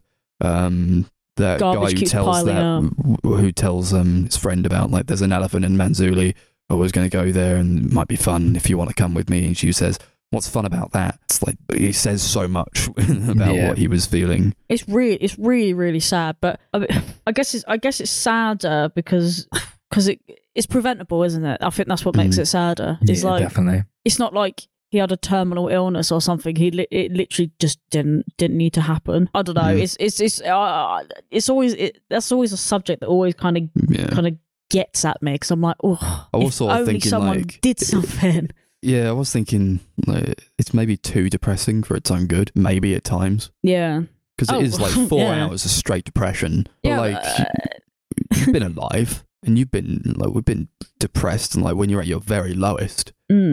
You could still laugh at some things, you know, but there's just like nothing there to kind of grasp on to be like, this is like life and like being alive and living. It was like, because I guess just watching a guy slowly die, and not find any sort of levity in it whatsoever. Yeah, but that pissed me off a little bit. No, but that's how it is for some people. Like I know because we can all sit here and be like, we've never been that depressed because they're like, because I mean it must be true though, right? Because there must be people, you know, obviously who have like literally like gotten to the point where nothing is enjoyable. There's no happiness. I mean, I guess this is one of those subjects that I guess it's quite difficult to talk about because you don't want to say anything too out of pocket. It's a hard movie to criticize, really. Yeah. But I do know what you mean though, Max. I feel like it's almost frustrating that someone can it's like I can't explain it, you know, like it's just like the point of giving up, like you've just clocked out, like you've already decided before anyone can even help you that this is the route that you want to go down, if that makes sense. I don't know. So it makes sense that it was like over the course of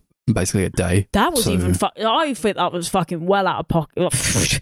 Like, how did that happen over the course of how long was this day? It must have been longer than 24 hours because that was not happening over a day. It just wasn't.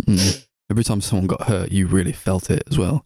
Like every time someone died, that guy who like jumps out of the window, it's horrible. Like the guy who gets shot in the leg by that one kid, you feel it when like that kid like.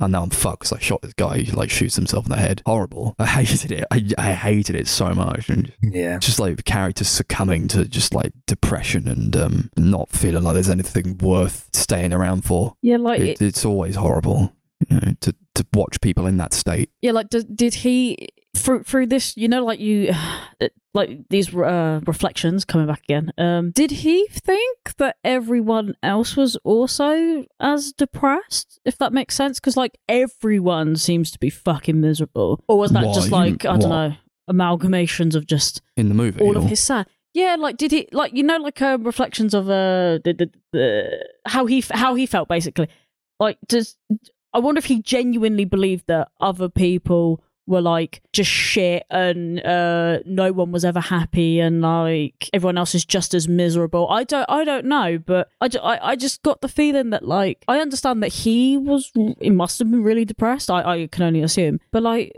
to not have a single character that had some sort of like hope or happiness in it. I thought, oh, is this really what you actually think of everyone in the world? Maybe not, but I don't know. It left me feeling a little bit like, ooh, deflated, I think is the word I'm looking for.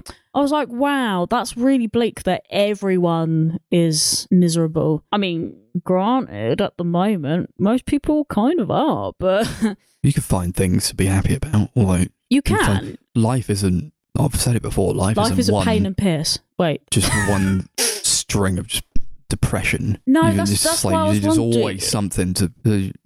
I feel like a movie that tells no jokes is a movie that kind of failed. This tells one joke, so I guess it kind of maybe succeeded in that. But I'm just wondering whether it was something like something deeper but not intentional. Like, what was nobody in this movie happy because he genuinely thought that everyone else was miserable? Like, I wonder what it was like working on this film. You know, do you think anyone had a good time making it? I'm only laughing because I can't assume that anyone would have had a good time. Do you know what I mean? Yeah, like, I wonder what it would have been like. Because there's not really all that much about the movie out there. I assume this is one of those films that people just probably don't want to talk about. Like if you worked on it, because like imagine it's really bleak, it's really long, and then the director kills himself at the end of the movie. Not at the end of the movie, you know what I mean, after the movie. I feel like maybe it's just one of those ones people go, it's a bit too traumatic to talk about. Maybe like people just don't want to talk about it. We don't know like what he was even like. No, like, that's we the don't know what he was thing. like even like making the movie. He might have been like perfectly fine. He might have come across just like absolutely fine. Talk about like Haneke movies and how fucked up they are and like how he couldn't have made them if he was like correct in the head. But I'm pretty much of the mind that he makes those kinds of movies because he's absolutely fine, and those are a way to expel some sort of catharsis. Who's to say he made this movie and he was like, fucking thank God. Yeah, they always say like, I've heard loads of like critics and stuff say that the nicest directors they've ever met are like horror directors.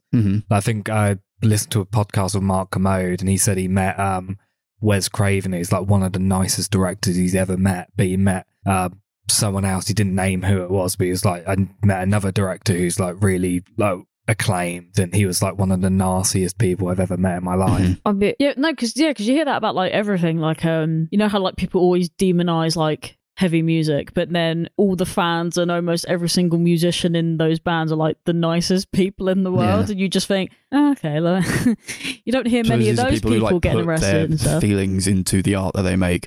Whereas some people don't do that or they don't channel how they feel into the art that they make, or like if they're feeling bad, they don't really try to express themselves through that. They just make a movie. So there's no outlet for them. Yeah, but that's the point of art, is to express yourself and to express those feelings. Yeah, no, which is part of the reason why when I was watching this, I was getting the whole like, I just wonder if that's actually, I don't like. Obviously, it didn't help, I guess, but you know, like sometimes, you know, you'd think you'd get an inkling of, I don't know, it's hard to explain, but like you would think after doing it, you'd been like, oh, okay, I've gotten some of that out. Or I hope other people relate to it. Or I mean, I hope you don't, but you know what I mean. Like, because I don't know about you guys, but like people connect to it. Yeah, like, don't you ever feel like you feel better when someone's like, oh, I don't know, I listened to your thing, or I like, or I saw the art thing that you did. It was really cool. I really related to it. Like when I was telling that story about that girl who came back wearing my fucking t-shirt, and I was like, oh, that's cool. She was like, yeah, I love it. Everyone at the theatre was like, oh, it's so cool. It's so cute. And I was like, I literally drew that up at the worst point of my mental health, and people were just coming in and being like, this is a cute little mouse. I fucking love it. And I'm like, okay, cool. I don't know, it's just weird, you know, other people just like liking your shit, and like, you just, I don't know, it's like, it's almost worth it sometimes to feel shit and put your stuff down into some creative form. Yeah, it's obviously not a cure-all. It didn't. No, definitely if you not. have those kinds of thoughts, making a movie is Ain't not going to help, solve it. But you know, like it's you got to wonder these things to be like, these people weren't depressed, would they have made this art? No, probably not. Is it a good thing that they made the art, or would you rather they just found something to live for? You know, it's hard to.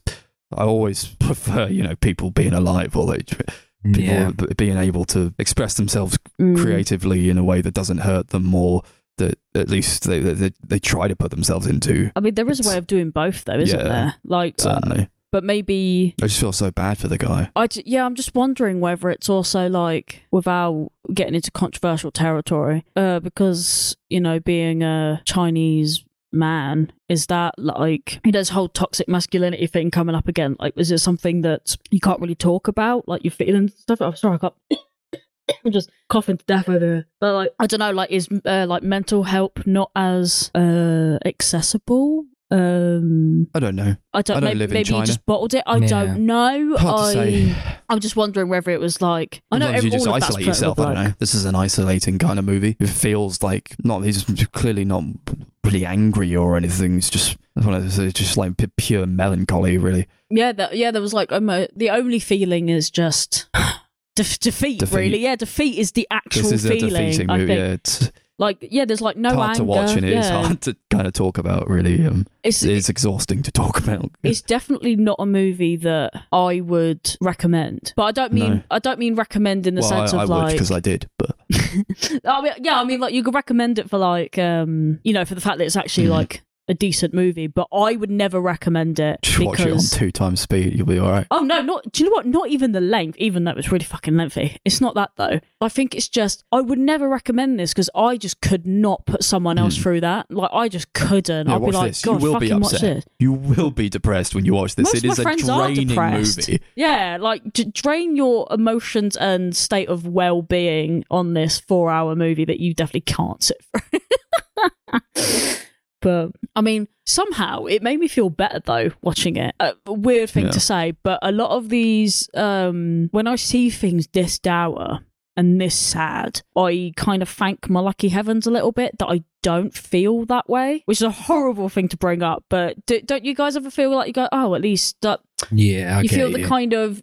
You feel gratitude that you're in a better place than that mentally. Does that make sense? Do you ever feel that kind of gratitude? I don't really feel that way personally. I think it's more about like connecting with who's making the movie, or like kind of connecting feelings that I've had before with like.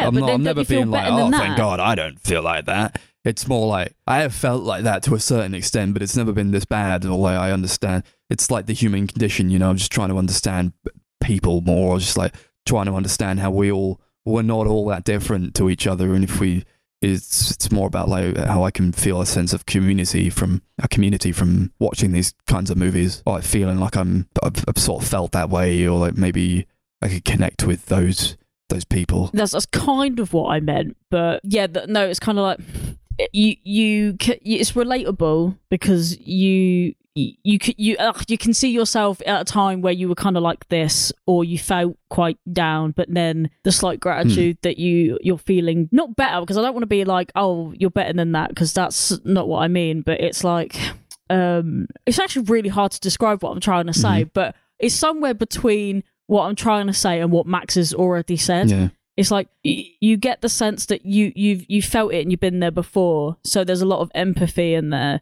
But then you're also in a place where you can appreciate where you've come from and where you are now. Yeah, some of this fucking stuff is so hard to talk about because I have like the explanation depth of like a fucking puddle. Like, I literally cannot explain myself for shit. Well, at the end of the day, you can only say what you You got out of it, I suppose, or like try to express how it made you feel, I suppose. I know, but that's all right. That's part of the reason why, like, I think a lot of people understand what he's trying to say. Like I think that's part of the reason why I guess a lot. I don't know about you guys because obviously you guys are creative individuals, but like.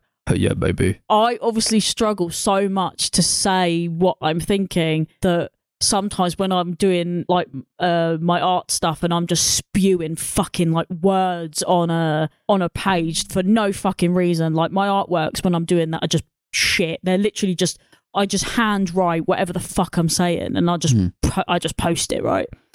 And I think that is the only way I can get it out is if I'm just like, I'm just creating something for the fucking sake of just trying to get it out because I don't know what I'm trying to say or what I'm trying to get out of it, but it's just there. Well, some things you can't really say, right? There's only so much you can communicate through words. That's why people make art, to like try to get something out there or like trying to cultivate some sort of a vibe or like is what I'm sort of feeling or like can't really put it into words. Yeah, it's almost like screaming through something else. Like it's so... Like sometimes I wish I was a bit of a musician, right? Because every time fuck, music is great, right? But I don't have that capacity. Music. Like I do not have the capacity to write lyrics and make a song. But I always feel like every time I go on like a rampage or something, it would make a great fucking song or a spoken poem or some shit, but not a piece of artwork. Because because I'm just writing stuff. I'm not actually creating any images or anything. Like dispute music, just scream over music. No, they do the vibey ones where they're like, doo, doo, doo, doo, doo. I was walking down the street one day. Diana was there and we went for coffee. Just buy a drum machine. I fucking love them. If any member of that band ever hear that, please make Diana in the coffee shop a song, please. Yeah, I don't really try to pick it apart too much. If I'm writing like a song or I'm writing lyrics to a song, maybe you just write it down. You know, maybe I'm not just trying to think about like, oh, this lyric means this and this means this. It's like if I could explain what it was about that succinctly, then I wouldn't need to write it, right? Yeah. Oh yeah, no, that's I mean.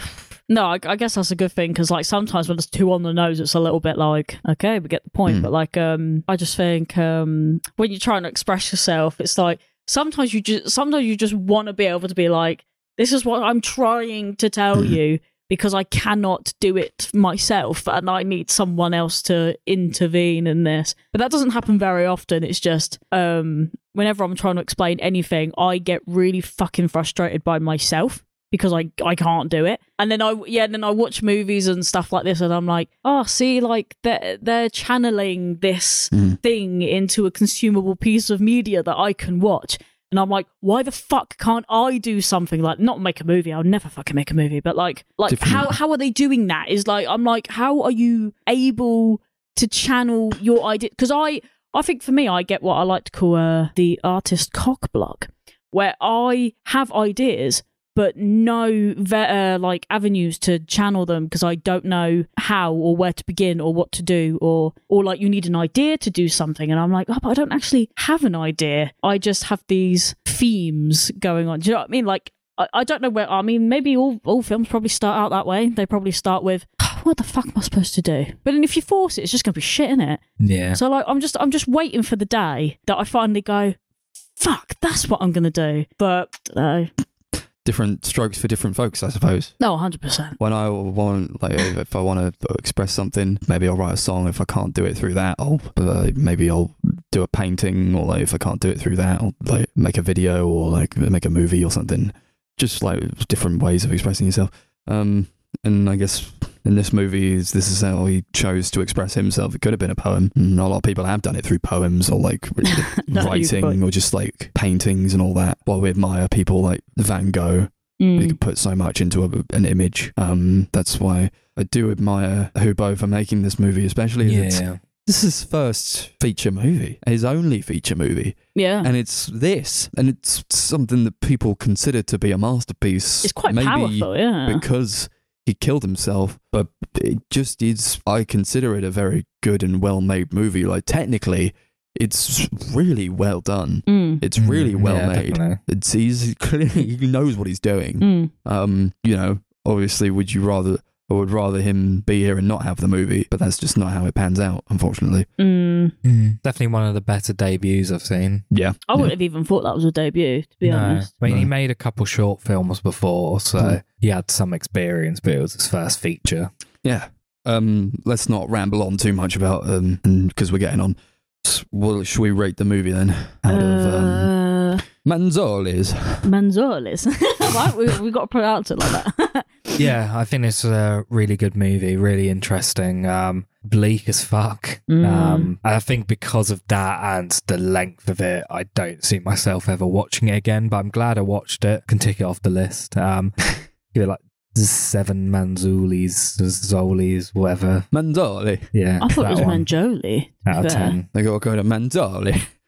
Sounds like you're making a pizza. I like it. I'm amazed I've watched it twice, but I'm happy that I watched it twice just because I now like this movie and I didn't expect to like it. I was kind of choosing it as a prank, but I actually ended up really enjoying it. Or like, maybe enjoy is not the right word. True, enjoy is not the word. I appreciated it a lot more. I'll give it 7 Manzalis out of 10. A fucking triumph for me, this watching of a movie. Yeah, it's really bleak. I wouldn't recommend it to anybody, but then would also recommend that if you just watch it once and then never watch it again, I think that is just watch a review on it. Good enough. You get the same experience. Yeah, actually, that's true. Go on YouTube and just Google an elephant sitting still ending. Yeah, you'll be all right.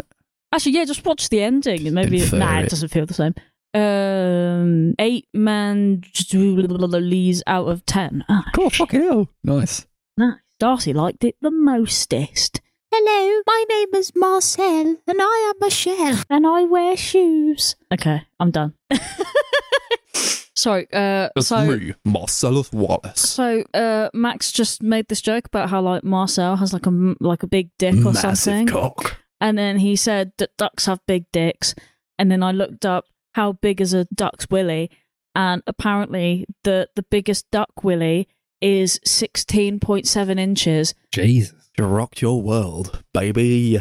I don't know how long 16 inches even is, but I assume that would kill a human being. Would kill a human, man. I feel like that would go straight through to like your heart or something. Like to your brain. Yeah. Right, I should probably... Speaking of Marcel having a big dick. I don't know what the fuck. That's a segue. That's Darcy. Darcy. This is a kids' movie. Do you know what? This should not be a kids' movie. This isn't a kids' movie. PG. You're a PG. Too right, you're a PG. Okay, so I picked Marcel the Shell with shoes on. That is a lot to say, actually. Came out in 2021. Did it? Not here, though. We definitely didn't have to torrent it or anything. Yeah, we did.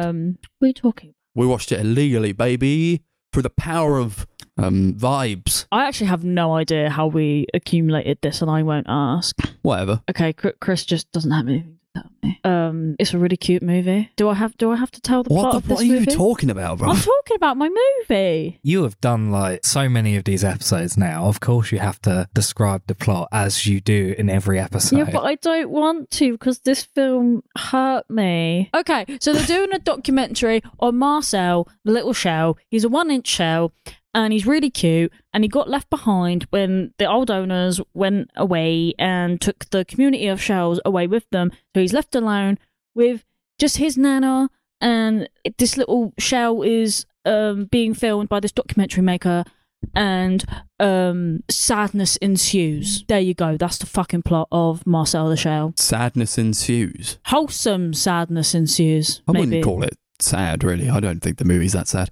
No, it's like a couple sad moments. Sad things happen, but it's not an inherently sad movie. I think it's an inherently kind of quirky, cool kind of movie where a shell talks like it's Dean wholesome. Yeah. Fleischer Camp through like what he does in a house. Look at this. I've put a string around these whisk. So I can fucking slingshot myself across the house. I've hollowed out a tennis ball. They're already hollow. I've cut into a tennis ball. I can run around like a gerbil. I didn't actually realise the director was actually that guy. Yeah. One of the main That's characters. pretty cool, to be fair. It's stop motion stuff as well. Pretty sure. I think so. This the film's based on some YouTube shorts from like a decade ago that him and Jenny Slate did together. Aww. I think they did like 3 of them. That's awesome. I was pretty surprised to see Jenny Slate's name come up on here. I was like, oh, that really? But that's awesome. Yeah, this is a really great movie. It looks lovely. Yeah. It's kind of like, it's quite subdued in terms of like what it's displaying. It kind of gave me like come on vibes. Yeah, it's definitely. like sort of just how kind of calm the movie is and how it cultivates quite a calm aura about it. You're just kind of watching like this documentary being made about this shell, and he's like, this is what I do here, and living his life. You know, I lost my family, like also got my grandma here, and we're making popcorn with a magnifying glass. That is true, they did, and it was cute. This whole film was just cute. Cute movie. Just cute. Like, I just want to grab them by their non-existent cheeks. It's kind of a film about life, I feel like. It's like the complete opposite of the last movie, where I feel like it has a very positive outlook on life. There's Marcel, the character, just kind of like looks at life in a very, very positive way, kind of sees the beauty in everything and like the beauty in small things. Yeah, he's just a massive viber, and I'm so for it. Yeah, and you can tell like the character of like Dean connects so much because he's like going through like a rough time. He's going through like a divorce. He's trying to find a house to live in. He's staying in like an Airbnb because he has nowhere to live. And he like connects with this shell, kind of looks at things very positively, kind of constantly upbeat about everything, even when things are sad. I think there's a lot of beauty in it. I thought he was trying to make the movie about Marcel, so he didn't have to deal with what was going on in his life. Yeah, probably. I think it's that. Yeah, I don't really mind that so much though, because I guess it's kind of self-aware about that though, isn't it? It's like whenever he goes, oh, maybe you should stop filming me and go meet someone, and he's like, nah, I actually really like filming you, Marcel. It's like, oh, okay. I don't know. I don't really mind that, because sometimes it's good to know. Where it's like I guess you do a little bit of self-reflection as well. You're like, oh God, sometimes it do be like that. Like we actually do just find ways of avoiding our problems, or escapism through this kind of stuff. I mean, not a bad thing. No, I actually quite like the way that they kind of like did it. I don't know. Documentary about a little shell you find. I'd probably do the same thing. Why not? Yeah. I mean, Make to be fair, I do wonder how that kind of thing comes about. You see a talking shell and no one's alarmed. Everyone's just like, we gotta find the shell's family. He's gotta find his family. Ah! It did give me massive like the Tigger movie vibes. Yeah. Like from the get-go, I was like, oh my God, he's the only one. It's like the Tigger movie, except... Yeah, this is less bleak than that movie. Oh, 100%, yeah, because at least there was more, there was actually a community of shells to find, if that makes sense. Like they were there. In the Tigger movie, everyone pretends to be Tiggers, so he thinks he has a family, and he finds out that they're not actual Tiggers. And he goes out in a fucking blizzard and almost dies trying to find his family. That is true that he does. It's a brutal movie. It is, but it's quite sweet because it's the whole chosen family thing again. But I think what got me about the whole Marcel thing was when I thought he was going to be just all alone on his Todd. And that really, really got to my hurt box. It really did. Hey, guess why I smile a lot? Why? Because it's worth it. That was really cute. So cute. I think this is one of those films that, like, if we had watched them in the order that we normally watch these films. I don't know what happened there. This would have been the best way to kind of bring me back to life maybe, but again. we didn't you know do what that. I mean? We watched bloody Sorcerer and then this, and then the next day we watched Elephant City still. Yeah, we did this wrong, I think. No, we did it the only way we could possibly manage survive. it. You know? Especially me, but... I don't think I would have survived if we watched it straight after Elephant City still. I think I would have literally been in tears the entire film. Oh, but it was so cute. I think I really enjoy films like this though, where I'm not going to try and say like the quirky weird things, although I do kind of like those in a film. But I think what it was, I think I kind of like the sickly joyous movies a little bit, where like you have that character or that one thing that it just like brings you back to the bring, like I'm literally smiling from fucking ear to ear the whole movie because I'm like, oh, he's so cute. Yeah, that's why I love those Paddington movies. That's how I feel during them. Yeah, like it's just so euphoric. It's like, like he's lost his family, but we're gonna fucking find him because this is the kind of movie that it is. Like, I don't know. Yeah, life's all right, really. I love these kind of movies where, like, even at its bleakest, there is something so sweet about it. Like when is Nana dies, right. It wasn't the fact that she died that got me, right? It wasn't the fact that she died. The stuff he was saying afterwards, it was like listening to a kid. It was like, oh, you know, when you're tired and you're at a party and you just want to go off by yourself and have a nap. And I'm like, oh my God. And then he's like, oh, she's just had a nap. And I'm like, oh my God, she's had the long nap. She's going for the forever nap. And I'm fucking crying over this fucking like being in a party, 3D you just shell. go outside, but you feel all right because everybody else is like kind of around you. Yeah. Okay. That's nice. Fair enough. Yeah. Like, I don't know. I just love that because I just love the. I've always admired people who have that kind of attitude towards life, even when things are like at their most shit. Yeah. Or in someone's situation where it's the most shit, and they're still like able to take good stuff out of it, because then it gives you that. It's like a humble reminder that sometimes maybe you should also think about things in a different light. I don't know. I always love these films because they just give me joy in the world again. And then we watched Elephant Sitting Still the next day, and then I killed all of my love for life instantly. No, that's not true. That's not I like true. the sort of angle it takes on like the online aspect where he's filming these videos and like he's putting them online supposedly to and then they'll band together to find his family. But really what it is like you put these videos online and he's like, yeah, my family's lost. I've been trying to find my family, and everyone's like, Marcel is awesome. Marcel's the best. I love Marcel. You go, Marcel, and they all go to his house and fucking try to get a picture at his house, and it's like none of these people are actually trying to help him. They're just like they saw a cool, quirky little thing on YouTube and they want to like be part of that. It's not. It's like poking fun at like YouTubers who say like we're a community, but you're not actually a community, because a community would like help each other out. There's more just like viewers. There's just audience members who are trying to like get something out of it. Yeah. You notice like people go doing it for the quote unquote clout, where they're like, oh, look at us. We're going to get famous because we went to Marcel's house. Look, we're taking photos in front of his house. And Marcel's just at the window house. You might be in there. Wow. And everyone's like, oh my God, you're at the Marcel house. And it's like...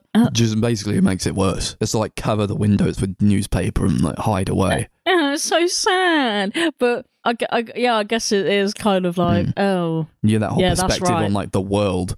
But like, it's very smart to do it about a little shell who's like his whole world is like this house or like with their garden, and that's huge enough when you're that small. Then he's like, well, you know, I know what the car was that he took them away in. So like, if we go to like the highest point, hey, you able to see the car? And he like learns that like, yeah, you're not going to see that car. That's not how it works. It's like it's such a huge city. But then Dean's like, yeah, this is just like one area of this one city. And that one city is just one area of a huge state, and that one state is just one area of a huge country, which is another small area of a huge planet. Oh yeah, because he puts it all into perspective. Yeah, he fixed that little cityscape as like the end of the world or something. He's like, is this it? And he's like, not even close. Yeah. Love films that can like do that to you, or like kind of put that perspective onto you. And it's like it was kind of living online, or like being like this community of people who are just online, but it's like that represents so much of a greater scope that he couldn't really even comprehend. Yeah, I think the effect work is really, really great. Mm-hmm. It just looks real. It doesn't look like a CGI character or a stop motion or anything. I don't actually know what they use to create it, whether it is probably CGI or... Yeah, possibly. They do have like the models. Yeah. I think the sort of pictures of like him like setting up all those little shell models in like the room. That's quite sweet. Look really cool.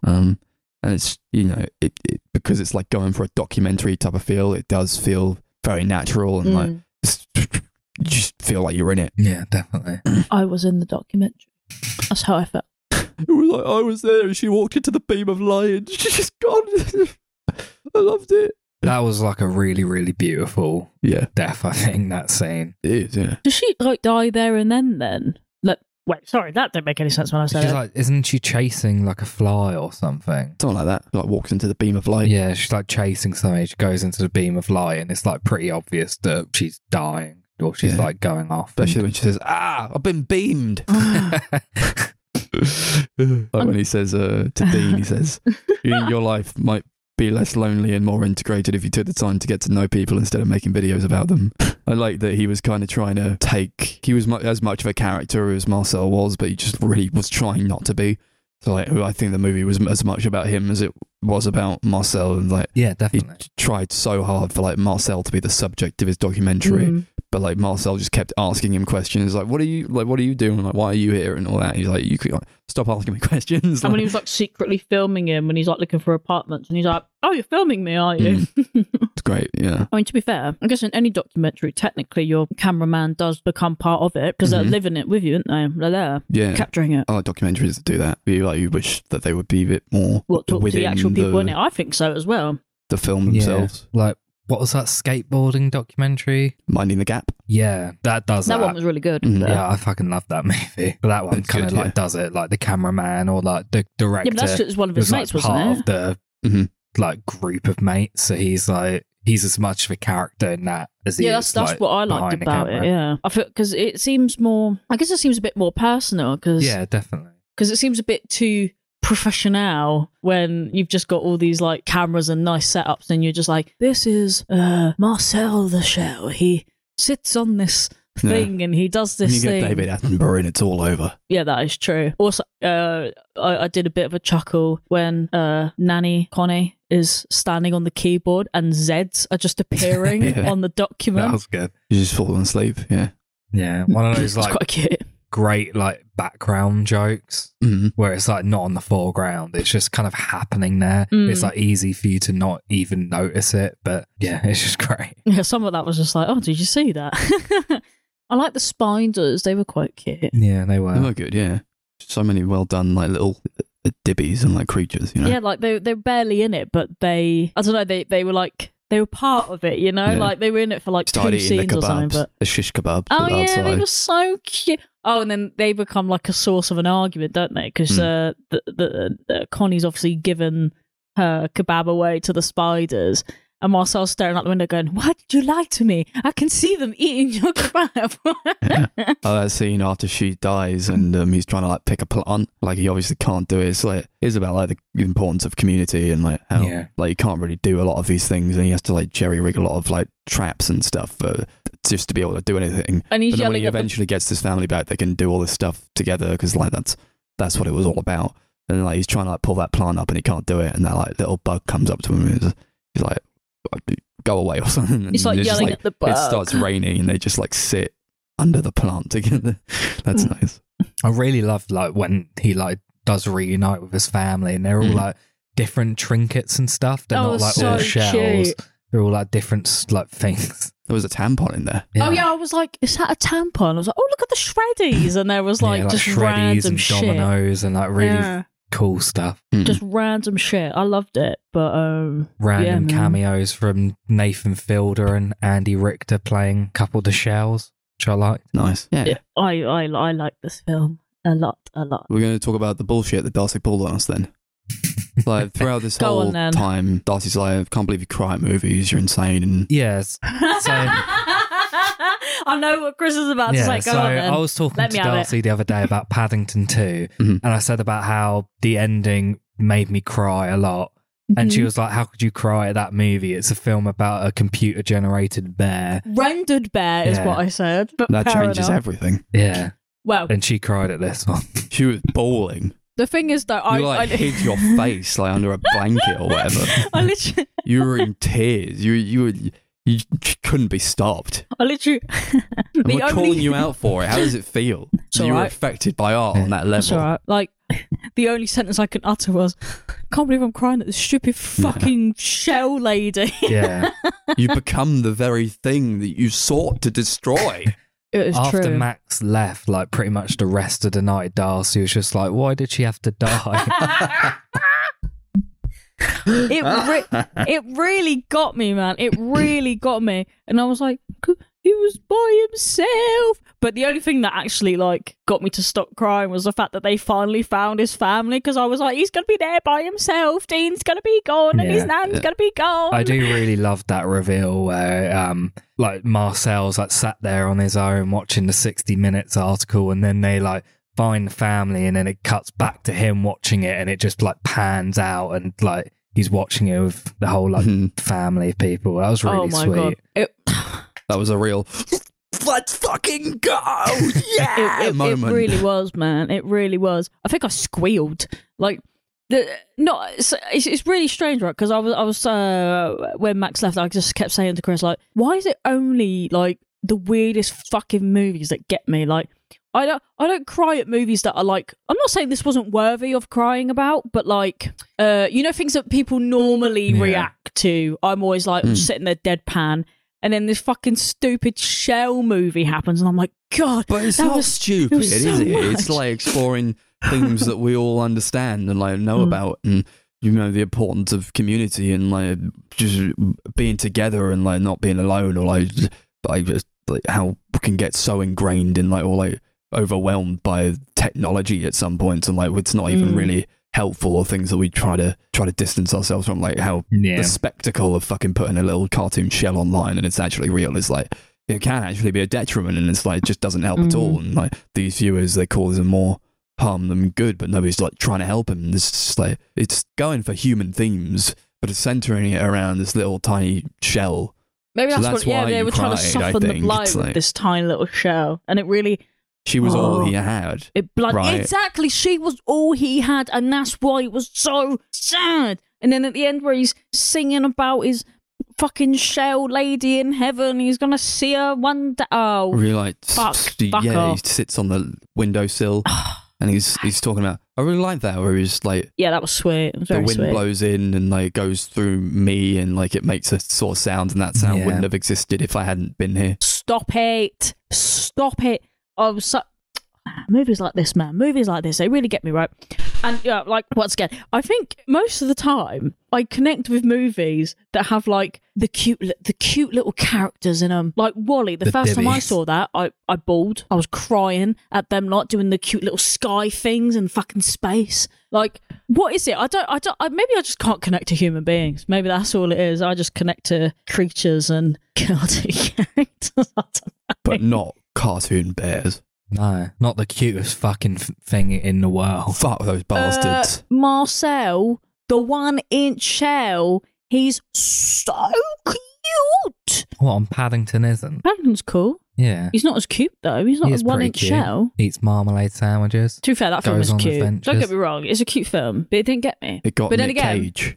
For some reason, my brain is very selective on what gets me. Very selective. You rate the movie? Yeah, sure. What are we doing it? Let's do it out of... Let's do it. Tennis balls. Cool. Yeah, a really, really sweet movie. It's a shame that we're not allowed to watch it. We just haven't gotten it yet. Oh, if it ever comes out here, I'll probably watch it again. We didn't actually watch it. This is our review. Had we watched it? We just watched the trailer. We're guessing what happened. We just made it all up. Yeah, it's just a massive shame that it's not come out here yet. Yeah, there's not even like an announced release date. It's just nothing. I don't really understand why. Like, A24 fucking suck at distribution. Yeah, I'm upset. They seem to like pick and choose with the movies. Whether we get it or not. Yeah, the UK's being deprived of this. Because I think this could do really well. I would see it 12 times. But yeah, really, really loved it. Glad we watched it. Give it, what are we rating it out? Tennis balls. 9 tennis balls out of 10. Super cool movie. Really awesome. And just, it's something that everyone can get behind. And he's a shell. And everybody loves a good little pick-me-up kind of movie every now and again. It's not one of those mindless little... baby movies where a shell goes in a tennis ball. Is actually trying to say something, and I think it does a very good job at it. And I think Dean Fleischer-Camp and Jenny Slate fucking pulled out of the bag of just amazing stuff. Give it had I watched it, which I definitely did not. I'd probably give it a 9 tennis balls out of 10. Okay. I've made a rule on this podcast that any film that can make me cry gets an automatic 10 out of 10, right? And I can't remember what the last movie on the podcast was that did that to me. Paris, Texas. That was it. I was trying to remember what that movie was. And that was quite a bit ago. I wasn't even there. It was a moment. It wasn't even that long. It was like 30 seconds of just tear running down cheek. It wasn't a proper cry, but... this made me bawl, so this one gets 11 tennis balls out of 10. It's an automatic rule, like no joke. Praise. and 11 broke the scale. I know, right? Cool. That's 3 movies, 3 people, 3 movies for episode 103. Wow. Normal been things, seeing normal a lot of results. threes recently. We've seen a lot of threes recently. Speaking of threes, What? episode 104 comes out next week. We're watching a show called Season 1. We got social media.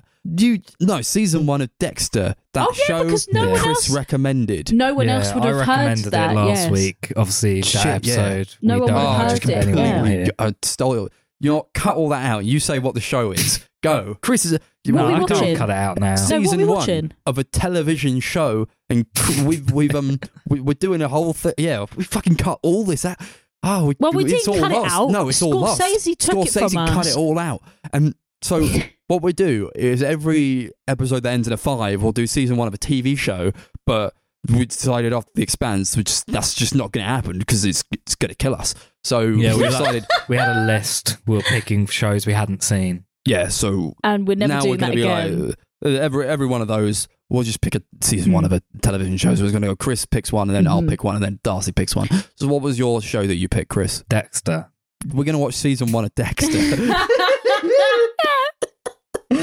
I can't believe The Expanse ruined a whole system because of how terrible it was. It ruined the belt system. Yeah, I mean, it was a system that was already like quite flawed, and I think Well, we the already had belters. a bit of Yes. issues with it.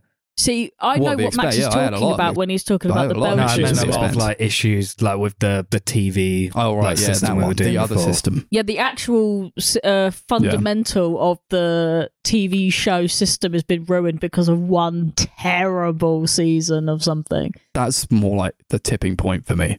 No, That's that's where what it, it, like, that's what I pushed mean. us over the Like, edge. yeah, because we were like teetering I already. Like, can't God, that fucking- has been shit. Yeah, I think we've like out of all the shows we've done, like I thought we only half liked about them 3 were of good. them. I can't even remember. The last one that we Can't liked even was remember. Barry, wasn't it? Barry's good.